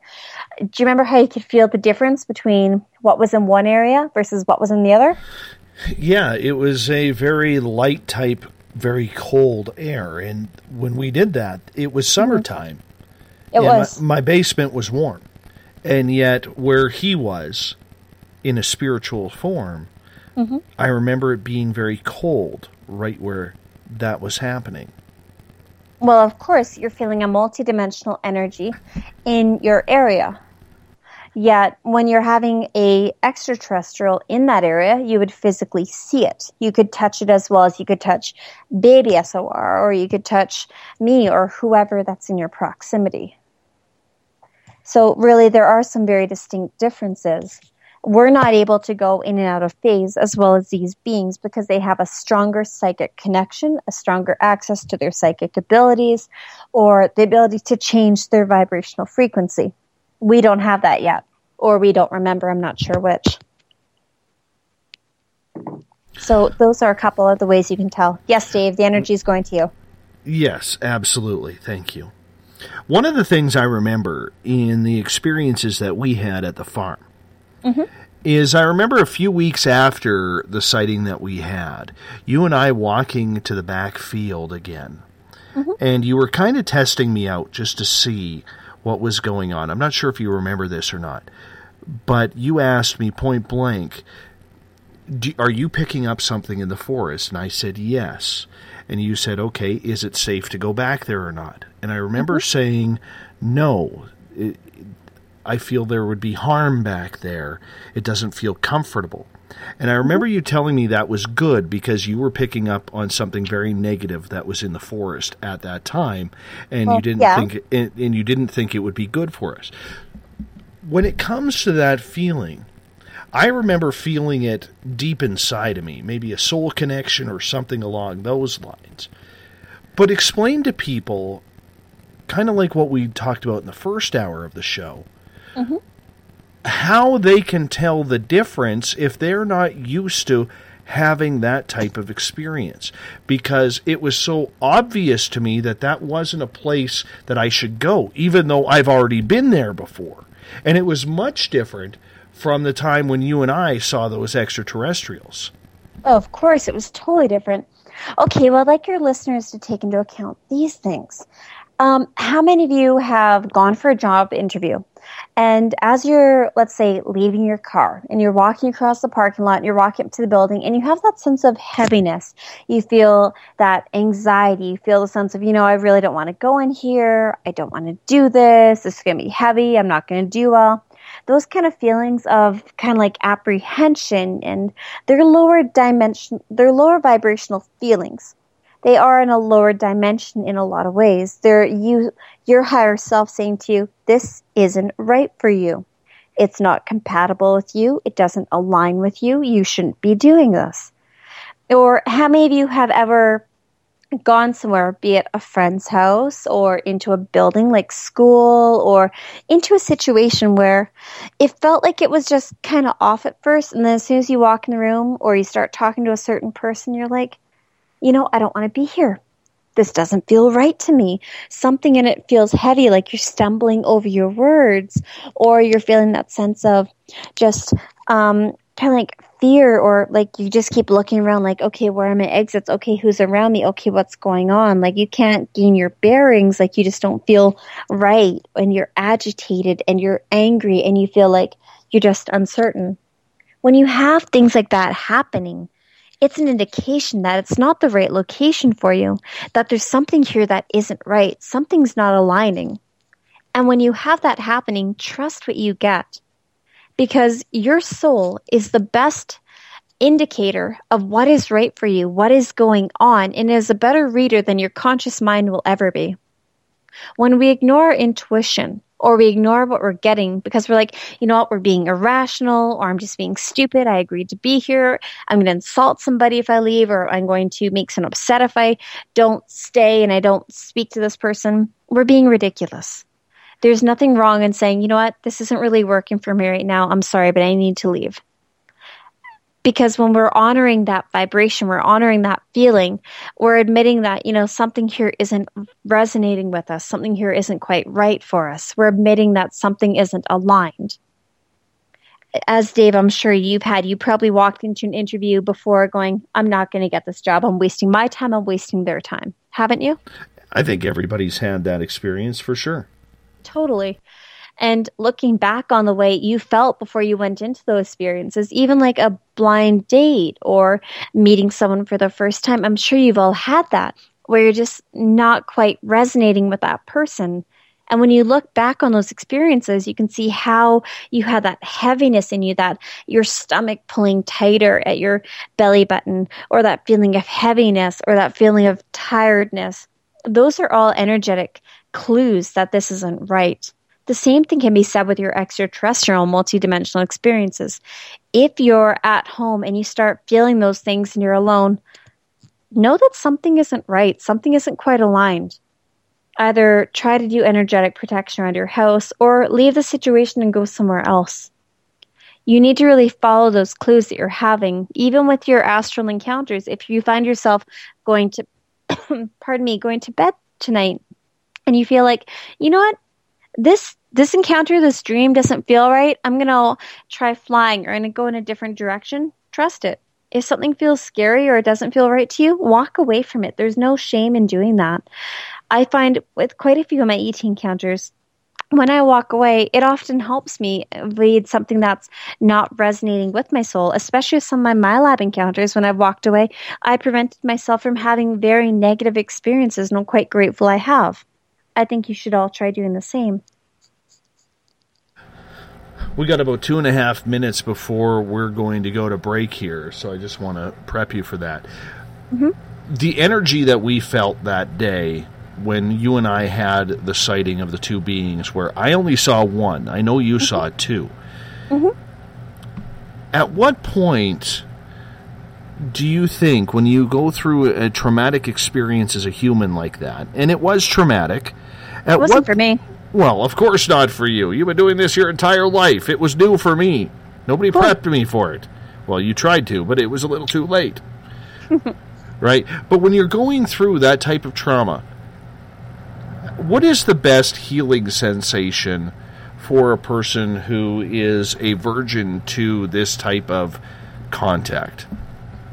It depends on the person. Typically, when it comes to healing, you have to honor what feels right to you. For some people, right after you have a strong contact experience, it's talking to other people. Other people want to internalize it and process it first, be it taking a bath or just putting on a TV show to numb out while they process it in their mind. Other people feel the need to sleep or to do an activity to physically occupy their body while their mind subconsciously processes the event. Some people write about it. Some people talk about it. It all depends on who you are. If I were to think about Mrs. SOR, Dave, sorry to bring her up, but her going through something, I would say she'd want to write about it, and then she'd want to talk about it to process it. Versus when it comes to you, you want to talk about it. You want to get as many people's feelers out there as you possibly can to help gain as much clarity about the situation as possible. Versus me, when I have an ET experience, I write it down. And I don't typically want to talk about it right away. I want to figure it out and figure out my point of awareness and my perception about it before I talk to anyone. So really it depends on the person and how they process that information. Some people will turn to healing modalities like Reiki or quantum touch or things of that nature, but other people will be like, I can't handle this, it's too much, I need a drink, or I need a smoke, or I need a whatever. And that's okay too. It's all a matter of honoring your spirit. Well, you know what? On that end, we can take a break right now because we're kind of close to it, and we have 1 hour to go with Samantha Mowat right here on Spaced Out Radio. Samantha joins us the second Tuesday of every month. We call this section the ET Experience. It happens to be one of our highest rated shows that we do on Spaced Out Radio on a monthly basis. So I highly suggest you check it out, you share it, you download it on iTunes or TuneIn or whatever you want to download it on, and check it out. Play it for your friends. Well, you're listening to Spaced Out Radio. I am your host, Dave Scott. We are going to be back right after this break. The SOR Sightlines is a place for you to find answers to your strange experiences. Hi there, this is Mike Schmidt. If you have had an encounter with ghosts, UFOs, Bigfoot, ETs, or anything else that doesn't make sense, head to spacedoutradio.com and file a Sightlines report. All information you give is 100% confidential, and I will personally help you find the answers you need. SOR Sightlines, your answers are a click away. Have you got your Cosmic Passport? If you need one, tune in to Cosmic Passport on Spaced Out Weekend. This is Elizabeth Anglin, ET experiencer, spirit medium, and host of Cosmic Passport. Each weekend I'll be bringing you interviews and support from other paranormal experiencers, and the best in intuitive spiritual guidance from across the globe. It's all happening starting at 9 p.m. Pacific Time, midnight Eastern, on spacedoutradio.com. Hi there, I'm Butch Witkowski, lead investigator with U4COP. On the final Monday of every month, you can listen to me and host Dave Scott on Spaced Out Radio's Strange Days. We're going to get to the heart of the matter when it comes to what's happening out there. People are seeing and experiencing things from ET contact to Bigfoot, and I want to hear about it. Your experiences are what we investigators need to help solve these unknown mysteries. So tune in at spacedoutradio.com to the final Monday of every month from Butch Witkowski's Strange Days. Visit purpleplates.com today. For over 40 years, the Purple Energy Plates have been delivering amazing results for their many customers. Inspired by the great genius Nikola Tesla, the harmony, healing, and energetic effects of the plates have proven over and over to be beneficial and often miraculous to thousands of customers. With their money-back guarantee and the many benefits, how can you afford not to get one? Check their site for daily specials and choose from their many energy products. You won't be sorry. Visit them today at purpleplates.com for mind, body, and spirit, and expect a miracle. This is your medium, Joanna, from Spaced Out Weekend, 2 mediums and a large.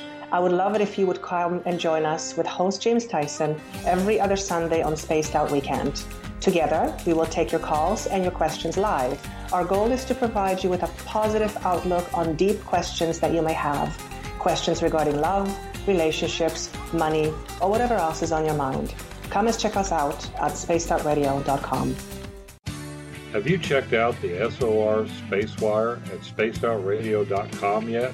Every day we post the latest stories regarding the weird, strange, and completely unbelievable. From cryptid and UFO sightings to the conspiracy world, we tackle it all.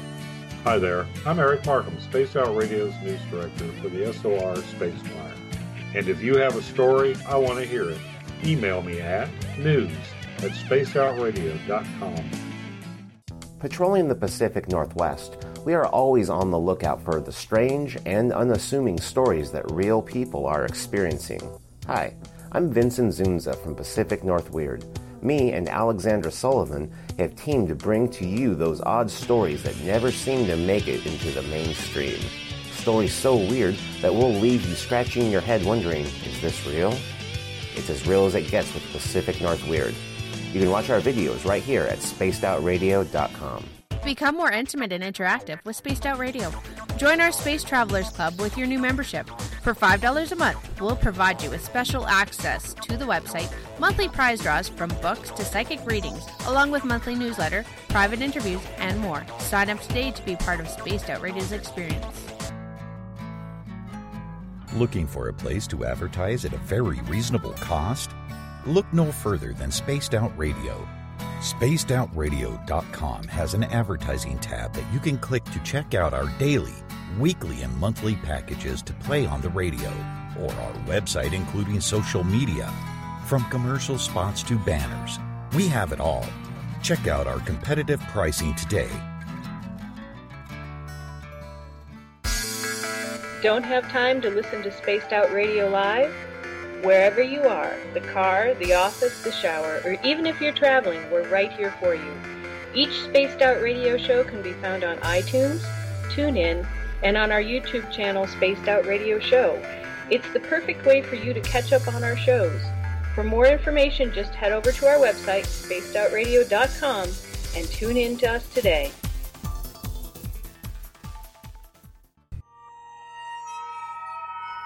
You hear footsteps in the empty room above you. A rocking chair begins rocking by itself. Don't be afraid of the things that go bump in the night. Reach for Spirit Storybox, the iPhone app the Huffington Post UK called the only ghost hunting app you will ever need. Spirit Storybox. The spirits are telling their stories. Are you listening? Strange creatures lurking in the night, the sounds of wood knocking in the forest, odd happenings right out of a fictional world. These are the reports I love. Hi there, this is author Ronald Murphy, and I would love it if you join me and Spaced Out Radio host Dave Scott the second Wednesday of every month on our journey into the unknown land of cryptozoology at spacedoutradio.com. From Mothman to Frogman and everything in between. Hey, they don't call me the crypto guru for nothing. Did you know that Spaced Out Radio runs 7 days a week? Hi, it's James Tyson from Spaced Out Weekend. Every Saturday and Sunday night, starting at 9 p.m. Pacific, midnight Eastern, you can join me and my guests for some great chatter about what's going on out in the universe, or even in that dark part of the basement you really don't want to go back into. Well, let's find the answers to your experiences together. So come on up to Uncle Jimbo's cabin on the weekend. For more information, look us up at spacedoutradio.com. The views and opinions expressed by tonight's guest and topic of discussion do not necessarily represent the official policy or position of Spaced Out Radio, Spaced Out Weekend, Spaced Out Radio Limited, its hosts, syndicated carriers, or anyone associated with this broadcast. You're listening to Spaced Out Radio with Dave Scott. Follow Dave on Twitter at Spaced Out Radio and hashtag Spaced Out Radio, and on Facebook, Spaced Out Radio Show. Now, back to the program. A child grew up too fast, went running wild. Now we don't know who to pray to anymore.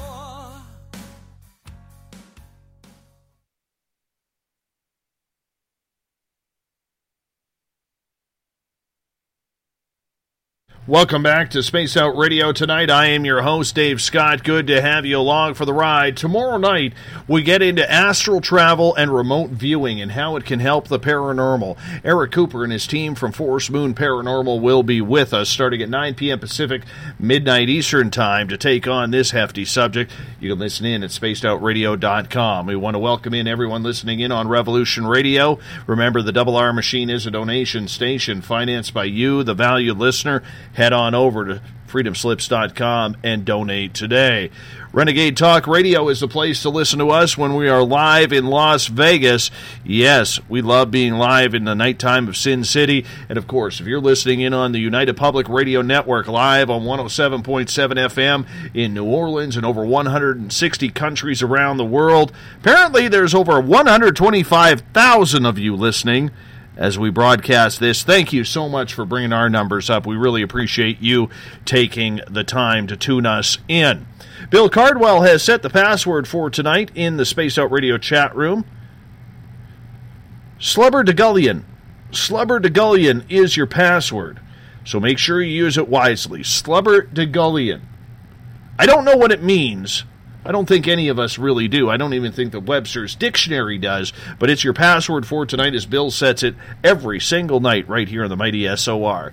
If you want to follow us on social media, you can use the hashtag Spaced Out Radio on Twitter.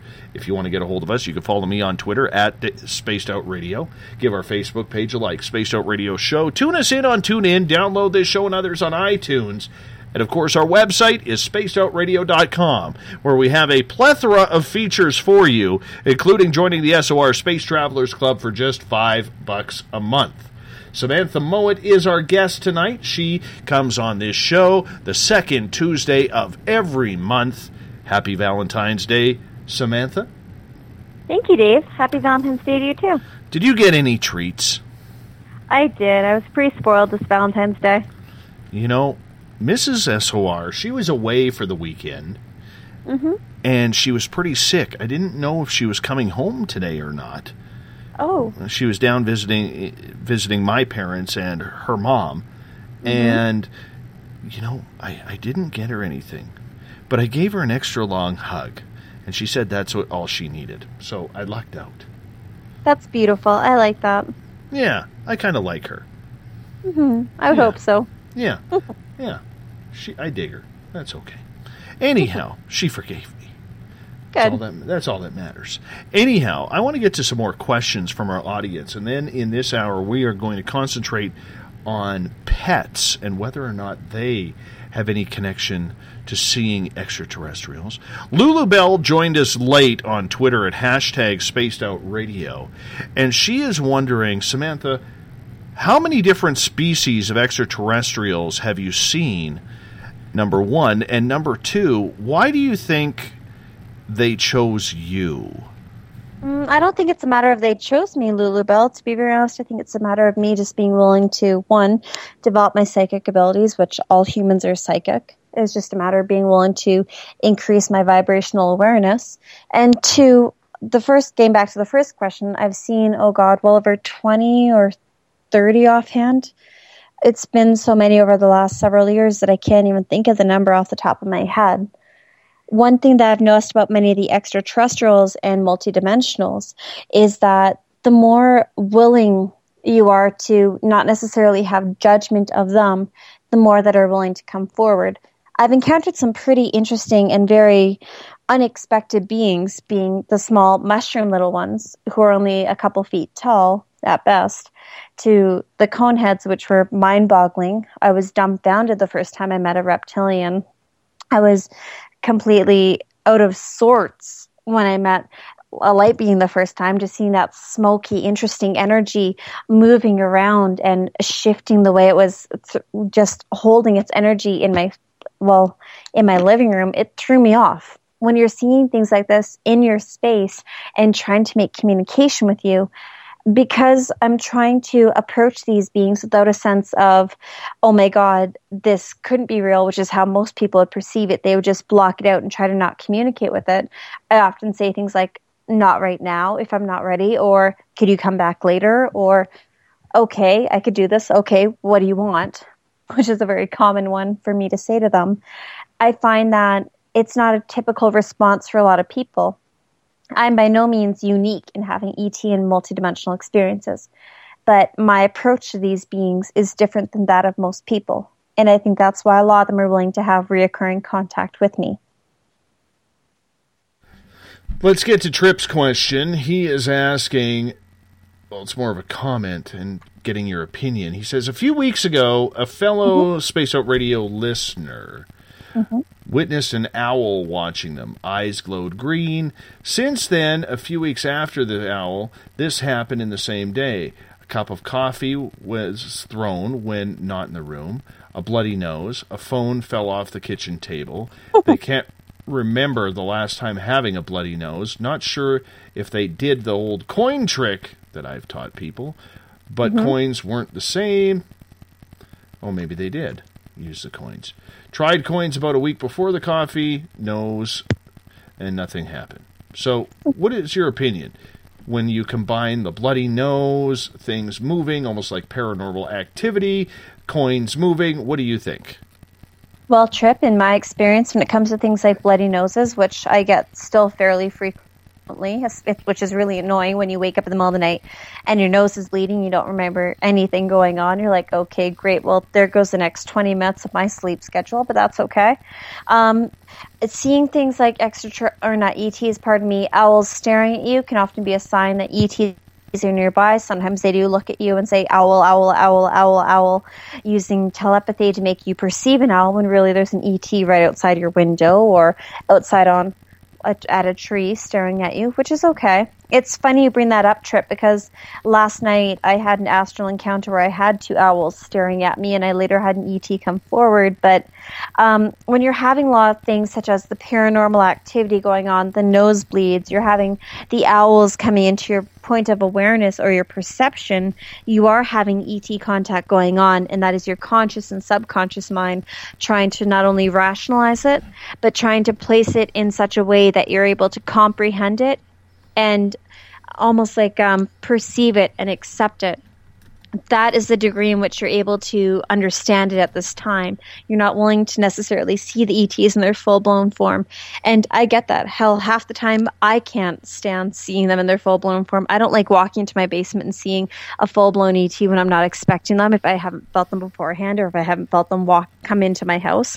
Even with how much contact I've had, that can be too much for me at times. But it's interesting that Lulu brings up the fact about pets, which is what I believe, Dave, you said that she wanted to talk about, or is it you wanted to talk about? I'm sorry. I do want to talk about pets. That's all me. Sorry, but just trying to connect that in for a sec. One thing I've noticed is that if I'm having a lot of ET contact going on, half the time my German Shepherd will come sleep right beside my bed. But other times it's quite odd because she'll leave partway through the night and go into the living room, which is on the opposite end of my house, and she'll stay there, which isn't like her. And sometimes when I wake up at about 3 o'clock in the morning, I know, okay, I'm probably about to have contact, or I'm just coming back from a contact experience because she's not right beside me, which is very odd for a dog like that. For those of you who have pets, you may find that if your dog or cat or whatever is very, very close to you, very connected, they will sense not only when many of these beings are coming around, but they'll sense when you're having these shifts in your energy. It kind of helps to get an idea, and this may sound a little bit odd, but if you go back to a calendar and you start circling on the calendar what nights you have nosebleeds or what days you start having a lot of paranormal or odd activity, then you'll start to see a pattern emerge. And this actually helped me to get a better awareness of what is the average spacing between when I have a lot of contact and when I have a lot of paranormal stuff going on, and how my animals react to it. So that may be something for you to consider to get a better awareness of what's going on. Okay. Mm-hmm. Dave? Yes. Oh. Sorry, it went quiet. How's it going? I'm good. I want to get into pets here for a minute. Because, well, actually more than a minute, maybe 2. The reason why I think it's important is we talk about owls. We talk about how they are considered to be messengers of the spirit world, and even people have associated owls with extraterrestrial contact. We also know that pets, cats, dogs especially, are very much in tune with the spiritual realm as well. Does that continue onto the extraterrestrial realm? Yes, many extraterrestrials do have a form of pet or one thing or another. I have noticed small puppy-like beings and small gerbil-like beings on many craft, and that's fine. Pardon me. I find there seems to be a correlation between how they perceive animals and how they interact with them and how we interact with them. In fact, most of the contactees I know have one form of pet or another, so there does seem to be an energetic bond or connection between extraterrestrials and humans and animals and extraterrestrials and animals. I find that when the benevolent extraterrestrials are coming around, my German Shepherd doesn't mind leaving me alone. She doesn't mind leaving my family and sleeping at the opposite end of the house. She's comfortable, but when there's a more negative or denser vibrational energetic force or something that's not necessarily aligned with our vibrations coming around our property, she tends to be very possessive, very close to everyone, very aware of what's moving in and out. You'll hear her barking more. I'll see her head whipping from one side to the other, looking around like, okay, well, where did that energy come from? Where did that go? I sense something. Where is it? In which case, it's a good reminder to me to put up energetic protection, to really try to raise the vibration of our home, things like that. So it's quite interesting how animals not only have that perception of what's going on energetically around us, but that sense of the interdimensional nature of reality. What's funny is one of the most psychically attuned animals I've ever noticed are cats, even more so than dogs. Now, as to why this is, I have no idea. But I do believe that's part of why the ancient Egyptians in particular had such a fondness for cats. is these beings tend to have such a strong awareness of what's operating on the plane that we're on, as well as the vibrational plane below us, and many of that above us. And have you ever noticed that when you're looking at a cat, how it often seems to be having its eyes move around the room like it's following something, but you can't see it, you can't feel it, but the cat seems like it's pretty adamantly watching it? Yes, indeed. I have had that happen. So for those of you who have cats, in the next week or the next month, if you don't mind, really pay attention to your cat when you aren't necessarily sitting right beside it. See what your cat's doing. What is your cat looking at? What is your cat sensing that you might not be sensing? Cats seem to be one of those animals with their strong degree of indifference towards us. They also seem to have that degree of indifference towards many of the multidimensionals that come around. Now, that said, when I was growing up on my mom's farm, and I'd be out there in the middle of nowhere, like literally 7 miles from town, up a logging road on a 50-acre frickin' farm. Our nearest neighbor was an airport. I noticed the cats would not really tend to be aware of when many of the multidimensionals are around. They would just kind of do their own thing. I'd notice some looking at things that I didn't quite see, but the dogs seemed to go a bit more crazy when there was stuff coming around. And then all of a sudden they go very, very quiet. Versus the cats just kind of go throughout their own day-to-day experience. They'd be like, oh, look, there's a being. Well, too bad. I'm going to lick my leg. You know what I mean? When you say take your dog, you have a German Shepherd, which is naturally a very protective species of dog. Yes. Do you notice mood swings when different species run around? Like, for instance, is there a different type of mood your dog is in when, say, greys are coming comparatively to mantids or reptilians or humanoids?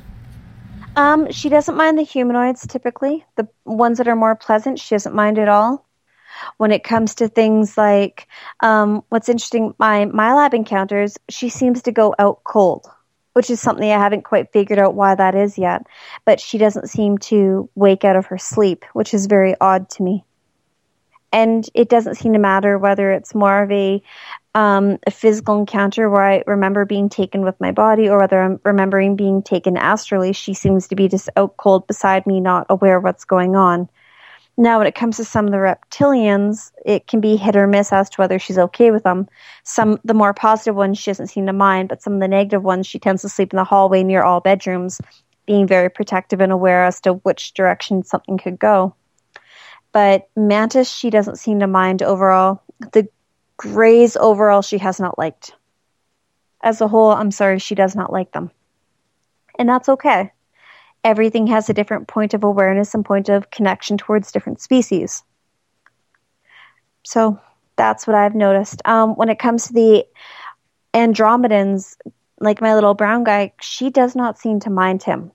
When it comes to the white ones, like such as Danny, who's more of an Arcturian, or some of the more extraterrestrials that look very similar to what you and I saw in the woods, Dave, that are more white, like what I've seen walking around when I'm doing my YouTube videos that are about 20 or 30 feet away from my camera. She stands very close to me, and she tends to do like almost like a perimeter loop, like she's walking this way and that way, kind of like either a square or a circle, like she's staying very, very close and staying near me in the camera, and she doesn't typically like them coming too close. So it's quite interesting the way that she perceives them and which ones she doesn't like coming near. So when it comes to colors, species, you can't necessarily have a strong, this is good, this is bad, but overall you are able to get a general idea. Well, this takes me back to when you and I had the encounter. When we were about to walk in, I remember you saying clearly that you weren't sure if the extraterrestrials would appear because they don't like dogs. Some don't, no. And yet when we walked into the forest, we had 4 dogs following us. And they were running around. They were kind of excited to be in the forest. And the more you and I continued on to the forest before the encounter happened, we got about halfway to where the encounter happened, and all 4 dogs disappeared. That, to this day, still trips me out. Do you think, then, that the dogs just sensed to go back into the property? Or do you think that they were told by the extraterrestrials, or maybe asked by the extraterrestrials, to leave us alone? I think they were certainly guided by the extraterrestrials that your attention should go this way, not that way. You want to go play over here. This is really appealing. Go play over on the neighbor's yard. Hey, look, there's a bunny. Hey, look, there's a cat. So, yeah, they can do stuff like that to make it more appealing to them rather than coming over towards the extraterrestrials. Many of the extraterrestrials, because they're not a familiar scent to many of the dogs, such as the 4 dogs that we saw, they would be more triggered by it. Dave, think about your 2 dogs and how they are when there's a new scent in the yard. They're barking, they're growling, they're protective. I don't know how to react to this new energy, this new smell. I don't know if I like it near my people. So that's how many animals are when they sense ET presences coming into the home, if they're in more of a physical, let's say, embodiment. Now, when I say embodiment, let's say an ET opens up a portal in your home, or they land a craft in your yard and they walk through your walls, or they walk through the window, or they walk through the door, because we all know they're able to do all of that. And they're coming into your home and they're coming up and collecting you. If your dog is in a more conscious state, in a normal state, and it smells the ETs coming into your home, it's going to make, what is that? What is this new mushroomy smell that I smell? Which a lot of the mushrooms smell, or not mushrooms, pardon me, a lot of the greys can have kind of like a musty, mushroomy kind of odor to them from what I've noticed. They may be like, hey, I don't know if I like this. I don't know if I like this one that's taking my human and my human's not responding. And hey, look, why are you not letting me come with them? Why are you not responding to me? Why are you emitting this feeling of fear when you see me, funny looking being? So, of course, it's in the ET's best interest typically to put the dog in a more relaxed state or a sleep state. And now I'd say the same thing about cats, but typically cats don't tend to care as much. I'm sorry, but they don't. Of course not. Cats are just pissed off that it's Tuesday night at 11:22 p.m. But I like cats. My jury's still out. Some days I do, some days I don't. So, if you were to go back and to that day when all 4 dogs disappeared, and Mario was asking where did the dogs go? Good question. We think they went back into the farmyard, because after the experience happened, when we started walking towards the farmyard, coincidentally, when we got to the area right where we noticed the dogs disappeared, that's when all 4 seemed to come back in from the farmyard into the forest. Yes. I'm very curious, and I don't know if you know the answer to this or not, but did you ever ask them, whoever they were, why they sent the dogs away? They had told me that they weren't comfortable as much with the dogs, that they were a little fearful of them. They had mentioned that when we were speaking telepathically, and they were a little bit afraid of you, which is fine. But that's completely normal with a lot of ETs. For things that they're not completely aware of as to how someone will react in a conscious state, or how an animal will react in a conscious state, then yeah, I get them being afraid. Outside of that, no, I never thought to ask beyond that, because you know me, Dave. I'm pretty much always busy. Well, I'm just wondering how a dog versus alien fight would look. I'm almost curious now. Oh God, I would not want to see that. I wouldn't want to see either one get hurt. That'd be horrible. I know. I wonder if it would be in an octagon or something like that. Maybe on the ice during a hockey game.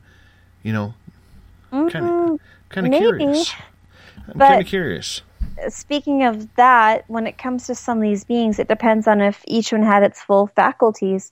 Many extraterrestrials and multidimensionals, because of the gravity that's here on Earth, due to the vibration of the planet Earth, they could be at a distinct disadvantage to many of the canine species, because the canines are naturally more adept. They are very strong when it comes to being accustomed to the vibration of Earth, to the gravity, to how their body reacts here. Versus maybe the multidimensionals and extraterrestrials don't come from the same degree of gravity. They don't have the same operation of their body in the state. They're in a distinct disadvantage with the environment, yet they have an advantage psychically. So it depends on the degree in which they're capable of using their psychic abilities. I wouldn't want to see it, and I never wish for anyone to see that. Sorry. So when you have, or let's say you take a person who has had nothing but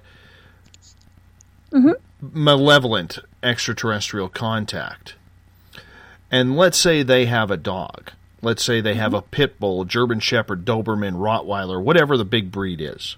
Okay. Do you think then the extraterrestrials would knock out the dog somehow? Yes. Easily. Does the dog know? Not necessarily. I mean, look at your dog right now. My dog's out cold. She's sleeping. True. We've got energy moving around throughout this room. She doesn't seem to be perceiving it. She's comfortably sleeping. It's easy enough to put anything to sleep. Think of how often, with the contactees that you have listening right now, Dave, if they could just think for a moment, how often have you had missing time? How often have you been sitting on the couch and you're watching Netflix, or you're laying in bed and you're reading a book, or you're driving and all of a sudden you just zone right out? And you're like, where'd the last 20 minutes go? What did I just watch? What was I just thinking? Heck, why did I walk into this room? I have no idea. That happens a lot. If they're able to make us forget things that easily. And as much as I love dogs, as much as I love cats, and yes, in one sense, they are more psychically aware than us, they are not necessarily as analytically capable. Do you really think they would notice? No, not necessarily. Even if they know that their job is to protect their owner or their master. Well, of course. Even me, I've had some very odd encounters in the last year where I've had other people be like, hey, look, we just had this really weird encounter. I'm like, I don't remember it. And the dog was out cold. And they're like, well, we've had this. I'm like, oh, okay, cool. Not really thinking too much about it, but knowing that with the degree of stress I had last year and with how protective my dog is and what I know about ETs and what they're capable of doing, yeah, they can make us not remember. Yeah, they can make it so our dog doesn't remember, depending upon what's going on. But that's okay. How far along does your dog sense that an encounter is going to happen? So if you have an encounter at night, does your dog kind of let you know at all? Sometimes. I find that once in a while I'll wake up in the middle of the night and she'll be licking my hand, or she'll be licking, me, trying to get me to wake up or jump up on my bed being like, hey, look, I want to sleep by you. I feel the need to be right by you right now. And sometimes I'll just say like, hey, go to sleep. I'm tired. And I'll ignore her and try to get her to dismiss her intuitive feelings or what she's sensing. And then I'll have an encounter later that night. And sometimes they're good and sometimes they're not. And for the times that it's been negative, I think, oh, well, why didn't I just wake up and listen to her and allow for what she was trying to do to occur? But sometimes we don't think like that. I try not to dwell on negative encounters, and I realize many of your listeners have had very negative experiences, Dave. But I don't want for myself nor them to allow for those negative experiences to hold you back. Now, I'm not someone who just says absolutely everything's all fluffy rainbows and bunnies. I'm not. But I do try to take everything as, okay, well, what can I learn from this? How can it get better in this? What can I do to change this and make it better? And I'd like for your listeners to do the same. Has your dog ever been taken with you? To the best of my knowledge, no. Does that surprise you? I never really thought about it. In a sense, not really. She's pretty happy. She's pretty chill. And I wouldn't want to see her if I was taken by something. I wouldn't want to see her get hurt. And I wouldn't want to see her hurt something else. And if she woke up very conscious at some moment, she could very much so hurt something. She weighs as much as I do. And she has more teeth than I am. So that's okay. So has she ever scared anything away that is, or that has dropped you off? Not to the best of my knowledge, but I haven't had oodles of extremely negative stuff in the last year. I've had some negative things going on, but a lot of the things that are going on have been more astrally than physically. The things that have gone on physically that she has sensed she has moved some things that were going to occur physically into more astral encounters. Now, when I say that, as those of you who have watched any of my YouTube videos know, I'm quite frequently out in the woods with just me and my dog, hiking, God only knows where. We like going outside, we like going for very long walks, we like just being out in nature. And quite often when I'm about to do a video and she and I are just hanging out, we see things moving around. We see shadow beings, we see orbs moving around, we see partially fragmented beings moving in and out of phase, some that are partially invisible, some that you see fragments of heads, or you see eyes moving, or you see angelic beings. Things like that are completely normal, and to me it's not a big deal. It's at the point where I don't feel the need to even write those down in my diary or even record them, because it just feels so everyday at this point. But when she sees things that I'm uncomfortable with and she's uncomfortable with, if we change locations 2 or 3 times and that thing's still with us, quite often she does end up growling. She does tend to just kind of stare at it and sit down going, I don't like this. I'm just going to face you, negative being, while my quote-unquote mommy is doing this, which is okay to me. We're setting boundaries, so I tend to put up energetic vibrations and raise the energy as much as I can to push whatever negative thing it is away. And she tends to stay very close at that time, in which case there has been a few times where I've had very negative encounters later that night. But I'll take a negative encounter on the astral plane over a physical one any day. Yes, Dave, what's up? I like it when you're that forward. It intimidates me a little bit, I'm not going to lie.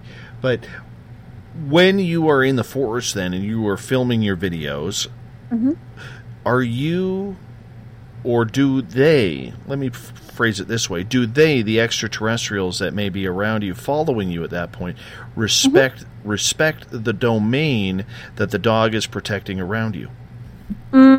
Sometimes yes, sometimes no. Some of them can be very disrespectful and move very quickly between her and I actually have one this summer that came between her and I and knocked over my camera off of its tripod. And even though the camera was screwed into its base and screwed into the tripod and locked in place, the camera still completely fell off, which I still don't know how they did that, and broke my camera, and I had to wait a week. But they didn't delay me for long. It gave me a chance to meditate and figure things out more. So sometimes it could be a little disrespectful, in which case I have started calling in more, reminding myself to call in the very higher dimensional entities to try to assist with it. Sometimes that works, sometimes it doesn't. And it's all a learning experience. I don't find that one thing will work every time. I don't think that calling in just archangels or calling in just ascended masters or different religious figures helps. It depends on who you are and what vibration you're emitting and who the being that's in contact with you that's trying to prevent you and what could work well against them. So it really is a learning experience. Do you find that most contactees do have pets? Yes. Most contactees have plants and have pets. Why do you think that is then? Is that just coincidental, or is it a pattern?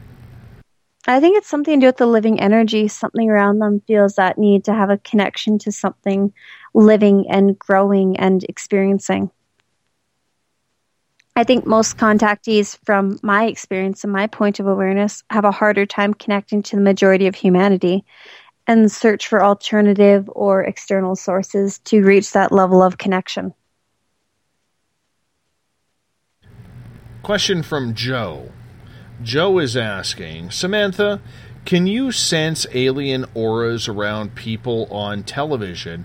And if so, can you name names? Now, I'm going to preface that Samantha doesn't watch a lot of television. No, it kind of pisses me off. In fact, I kind of ruin a lot of movies with my husband. He gets kind of pissed off. I'm like, that person's going to die. Yeah, that's not going to work. Ooh, are they going to die yet? I can feel they're going to die. He's like, just be quiet. Please stop talking. But one thing I have noticed around a lot of movie people is a lot of them you can sense what's hosting them. The most common hosts I've seen around people are green reptilians, gray reptilians, and the grays.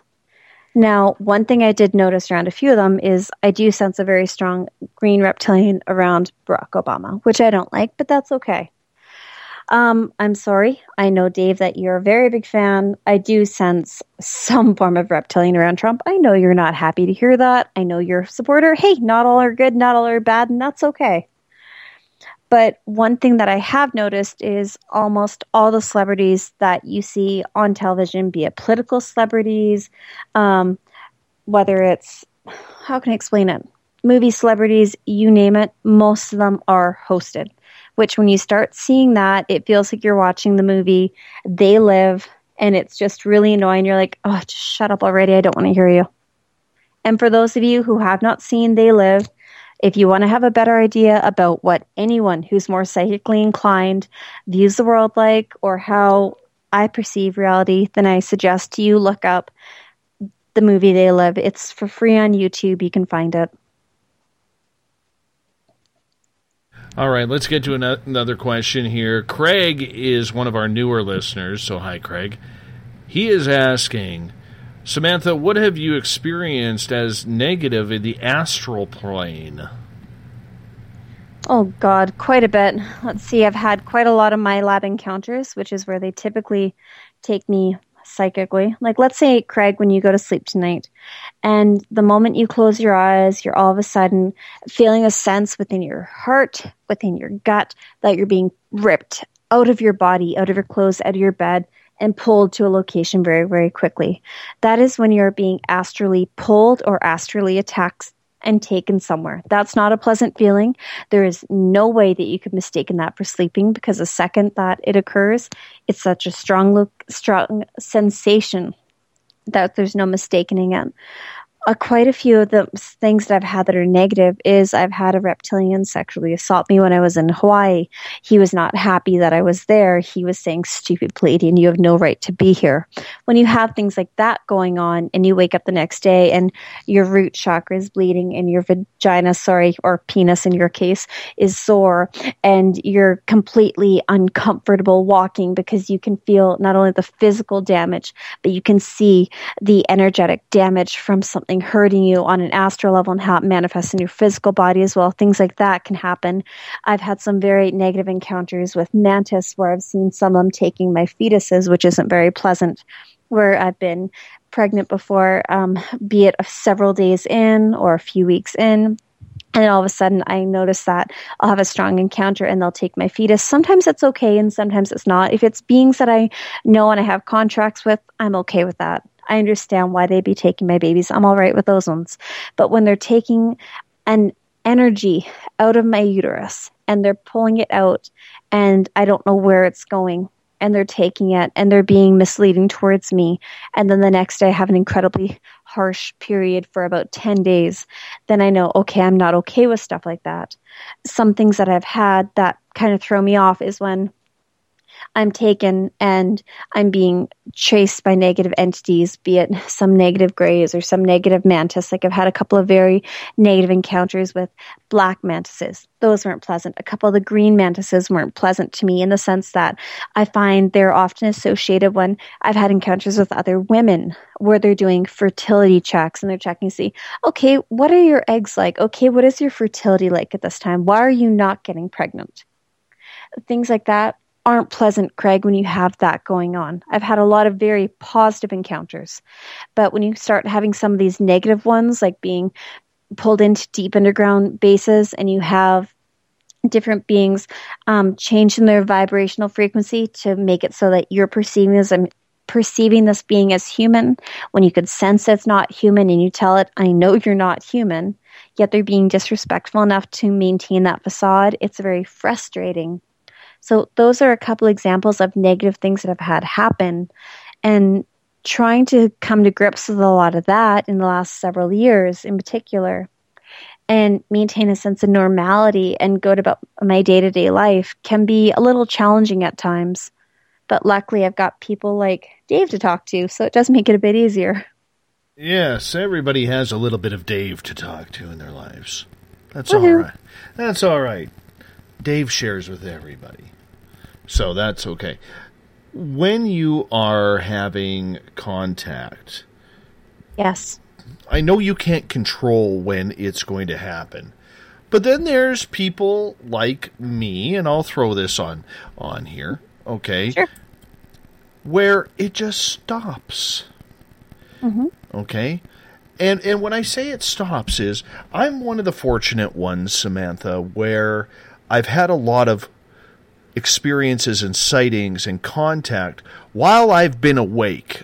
Mm-hmm. None of this nighttime boring stuff that, ooh, let's play secret. You know what I'm saying? Pretend it's a dream. It's all an illusion. I'm not into that. Try 50-50. It sucks. Well, I understand that. Exactly. You know, I very much understand that.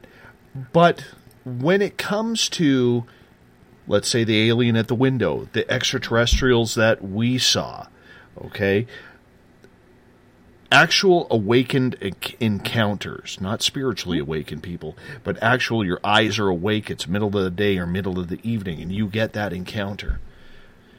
Why do they just stop?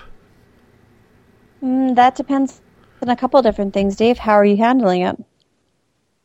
Well, I'm pissed When you off. look at- I'm pissed off. I wanted to have it happen again.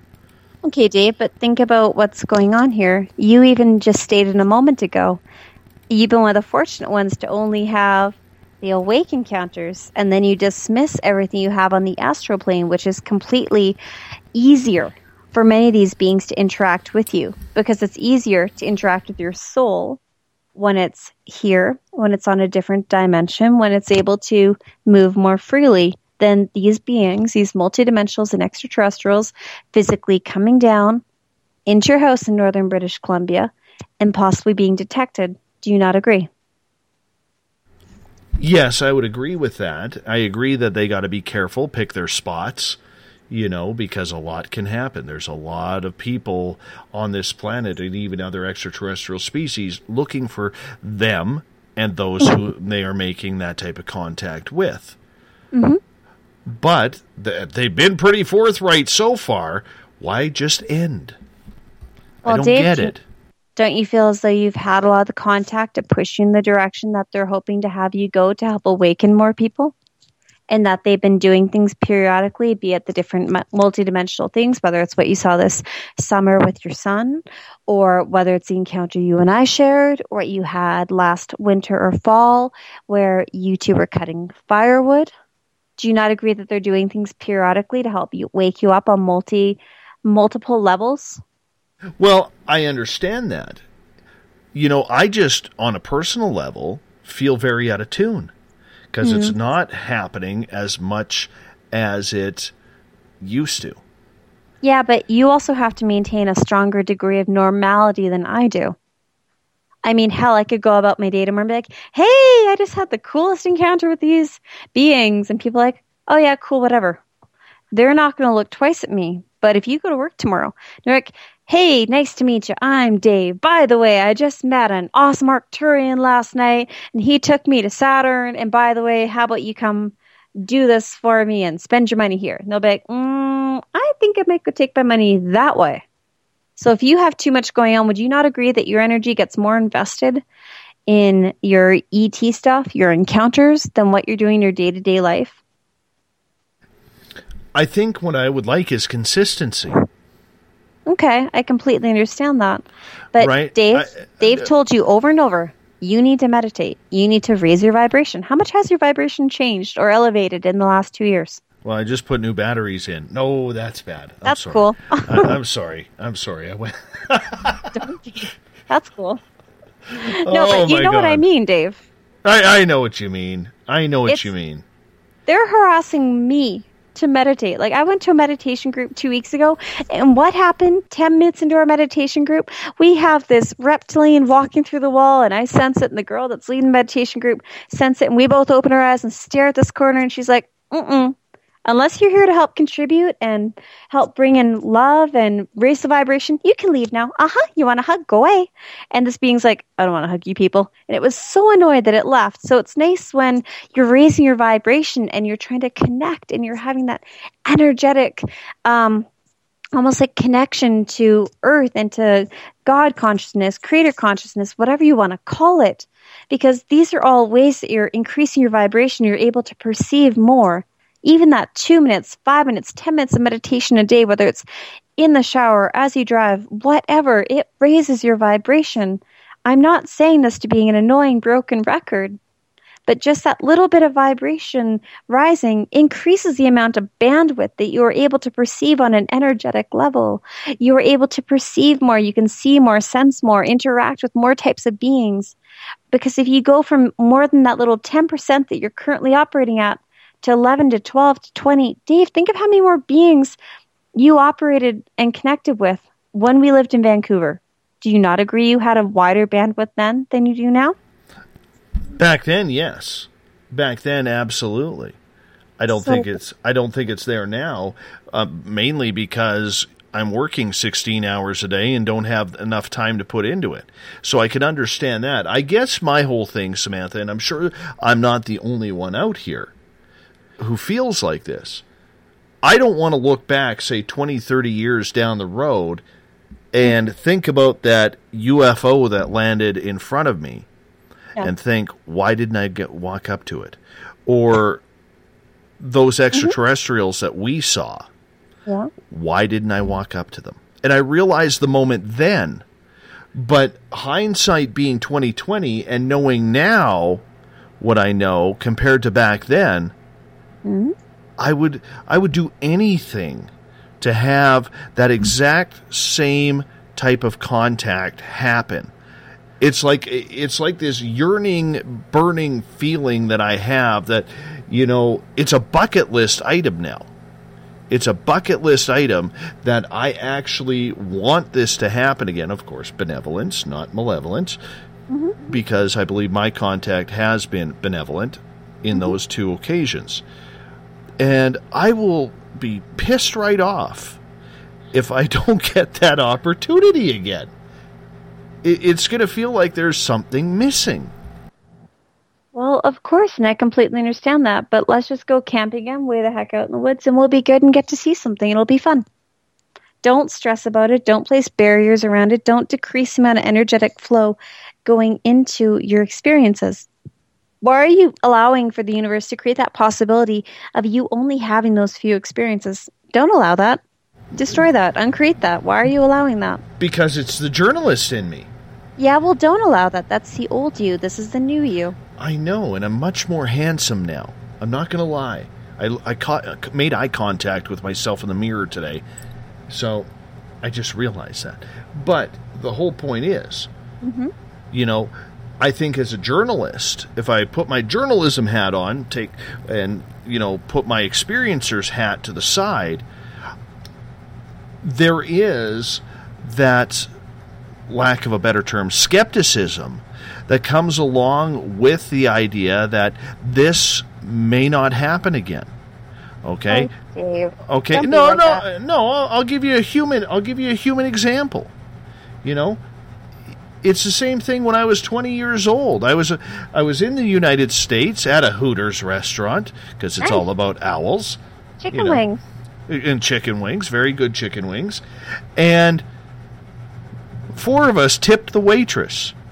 And we gave her a Canadian-sized tip, which for a lot of people up there, us Canadians, for the most part, we tip very generously. Well, it's apparently more tip than she has ever got before. And she invited us out. She invited us out. But because 2 of us were only 20 and they were going to a club, we kind of panicked and didn't go. Now that is because we didn't have proper ID and we were overthinking things. And so I don't want this to be another Hooters moment where I miss out on it and know that opportunity's long gone and never going to happen again. Yeah, but Dave, you've learned from that opportunity. You've learned how by choosing to think with just your logical mind rather than your intuitive mind and rather than following the energy. Think of the energy that was around that woman. You guys gave her positive energy and she brought you into a new direction. You were supposed to follow that energy and allow for it to go forward and see where it goes. Do you remember how when you and I had that experience, how I started to walk forward and you're like, yeah, no, let's not go? Yes. And how I want us to go over? Looking back on it, now that you know everything you know, don't you wish you had followed that energy and seen where it went? No, because that one scared me. Okay. I knew that one was wrong. Yeah, well, that one was wrong for you. It wasn't wrong for me. The energy was stopping you. It was giving you the break. But for me, the energy felt light. It felt like something I could follow. It felt like something I could move forward with. And that's how you need to understand your life and how to follow your life. If you and your listeners want to truly understand what I mean when I say follow the energy and follow the energetic resonance and connect with these beings, one of the best things you can either do is either watch the Celestine Prophecy or read the Celestine Prophecy. If you can get your hands on a copy of it, they should be in a lot of thrift stores. It's a way of teaching you how to follow energy, how to recognize the energetic clues that the universe is giving you. One thing that I've noticed around many of the multidimensionals and extraterrestrials is they follow energy. They tend to leave us a lot of energetic clues as to what's going on. Some people look at the fact that I have a blue butterfly as my symbol and they're like, oh God, MK Ultra programming. I'm like, no, butterfly, communication, transformation, humanity transforming from being in a very stuck, slow pace to being stagnant like we are now to evolving to something beautiful, moving forward in growth.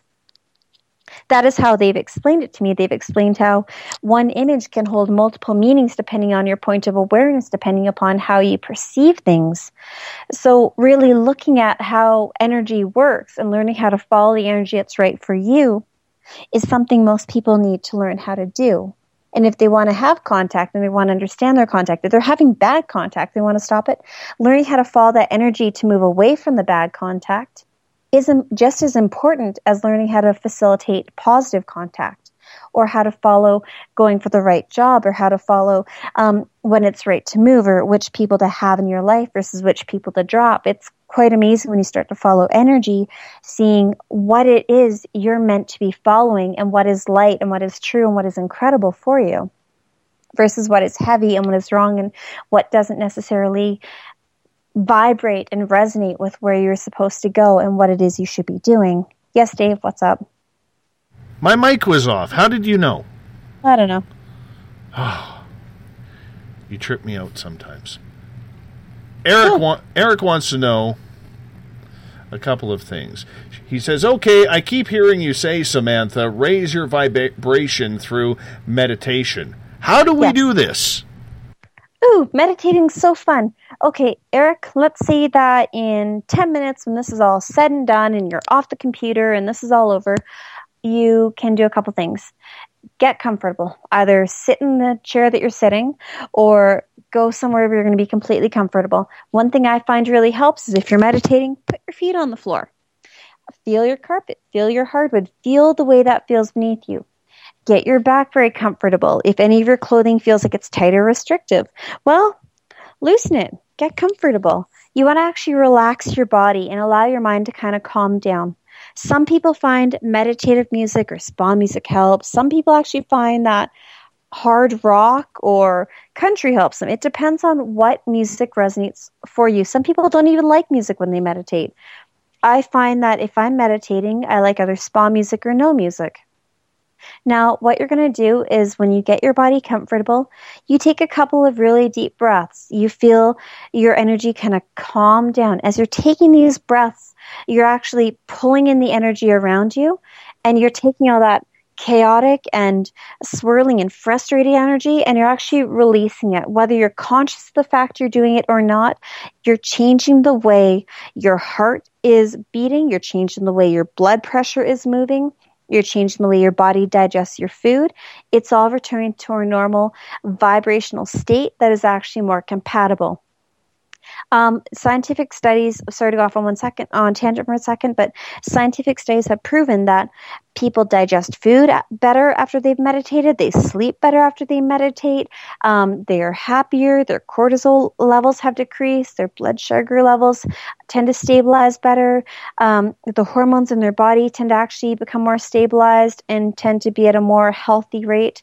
So there are a lot of benefits to meditating. Now, you could try meditating for 5 minutes if you're not someone who's used to doing it. I don't recommend trying to go for a half hour or an hour for your first time if you're not used to it.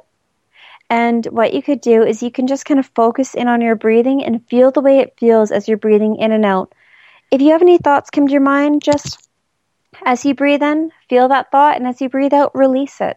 Allow for yourself to just kind of declutter your mind and allow for that to shift away from you.